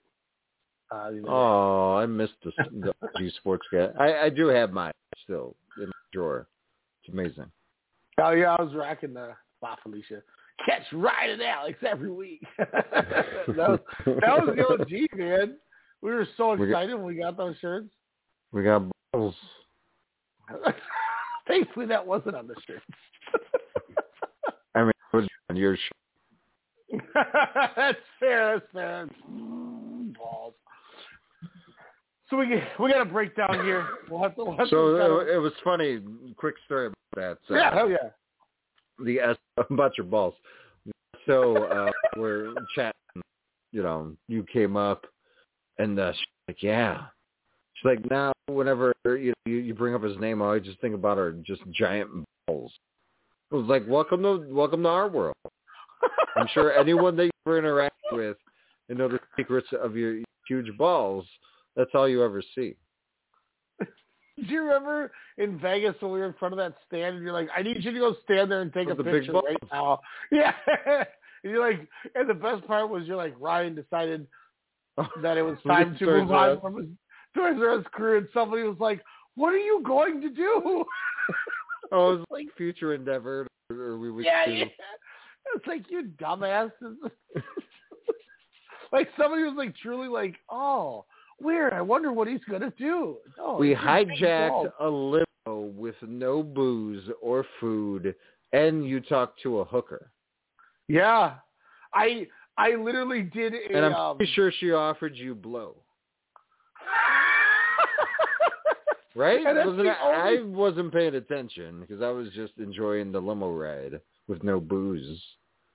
And otherwise, it would have been an all-in situation. It was a prelude to all-in because we were stuck at the Palms. There was no taxis. This was pre-Uber, if not the beginning of Uber. But yeah, that was bad. I was like, hey, limo guy. I just remember you guys are like, hey, there's a limo. That might work. And then I did my best tope con hello into the thing. And then you guys were like, all right, we're just taking it. And then we got in there. And then we started taking pictures doing the 4 horse. Yeah. Oh, man, that was great. God. Man, we need another you need to come to Vegas one more time. Yeah. I think I should. I think the next time we're going to go is at the beginning of October. We're going to do a weekend for college football, pro football. Oh, if you want, we found a sports book that is literally across the border of Sioux Falls into Iowa on a fantastic hotel with villas and suites, a golf course, and a casino. And what? A sports book with a wonderful buffet. What? Sports book. Holy shit. So it's literally only 2 hours and 25 minutes from my residence. Damn. There's one in Iowa that's like, it's like a 90-minute drive from here. And I've always wanted to go just like spend the weekend there, but every time people are like, yeah, let's do it, they always bail. Like you guys are to twats. So that's a dick twat. That's frustrating. Like, damn, I want to do so bad. Oh, no. Alex, if I get that week off of work, man. Yeah, you come out. You should come out for Double or Nothing, man. I go out there. Oh yeah. Get you a free room. Yeah, cat-free room. I'll pop some Flonase on the heavy. Damn great. Might have to be the way to do this. Maybe I can get out at the end of May. We'll see. We'll grill. We'll steal golf carts. We'll drink for free. It'll be fun. I think you might see me end of this month for Double or Nothing. I think I'm gonna try to make this work. By then, I should have them trained. So they should be ready to go. Come out there on the trained. So I will have to. I'll probably. Let's see how we get. Okay, so Double or Nothing is Memorial Day weekend. Yes. I have Sydney the next 3 weekends, but Jen is off Memorial Day weekend because she's doing something with Sydney. So I don't have parental. Oh. Are you? What do you have to work early that Monday morning on Memorial Day? At like 8:30. Okay. So I'd have to definitely bring my sleep mask so I can wake up in the morning. And you can stay and leave ever. Like you don't have to like get up right away. How about I say? I think I might have to try to make this work. But yeah, we'll come out Friday and we'll just hang out and chill and watch wrestling or go hiking or. Well, I mean, I'm not a nature guy, but it's fun to hike once in a while. I appreciate nature now. Thanks to Cali. I get all that, and I thought we were starting to like connect on something fun here. Then you had to bring in hiking and exercising, and can Laramie Tunnel and go to movies and laugh. Yeah, ladies and gentlemen, I will be out there.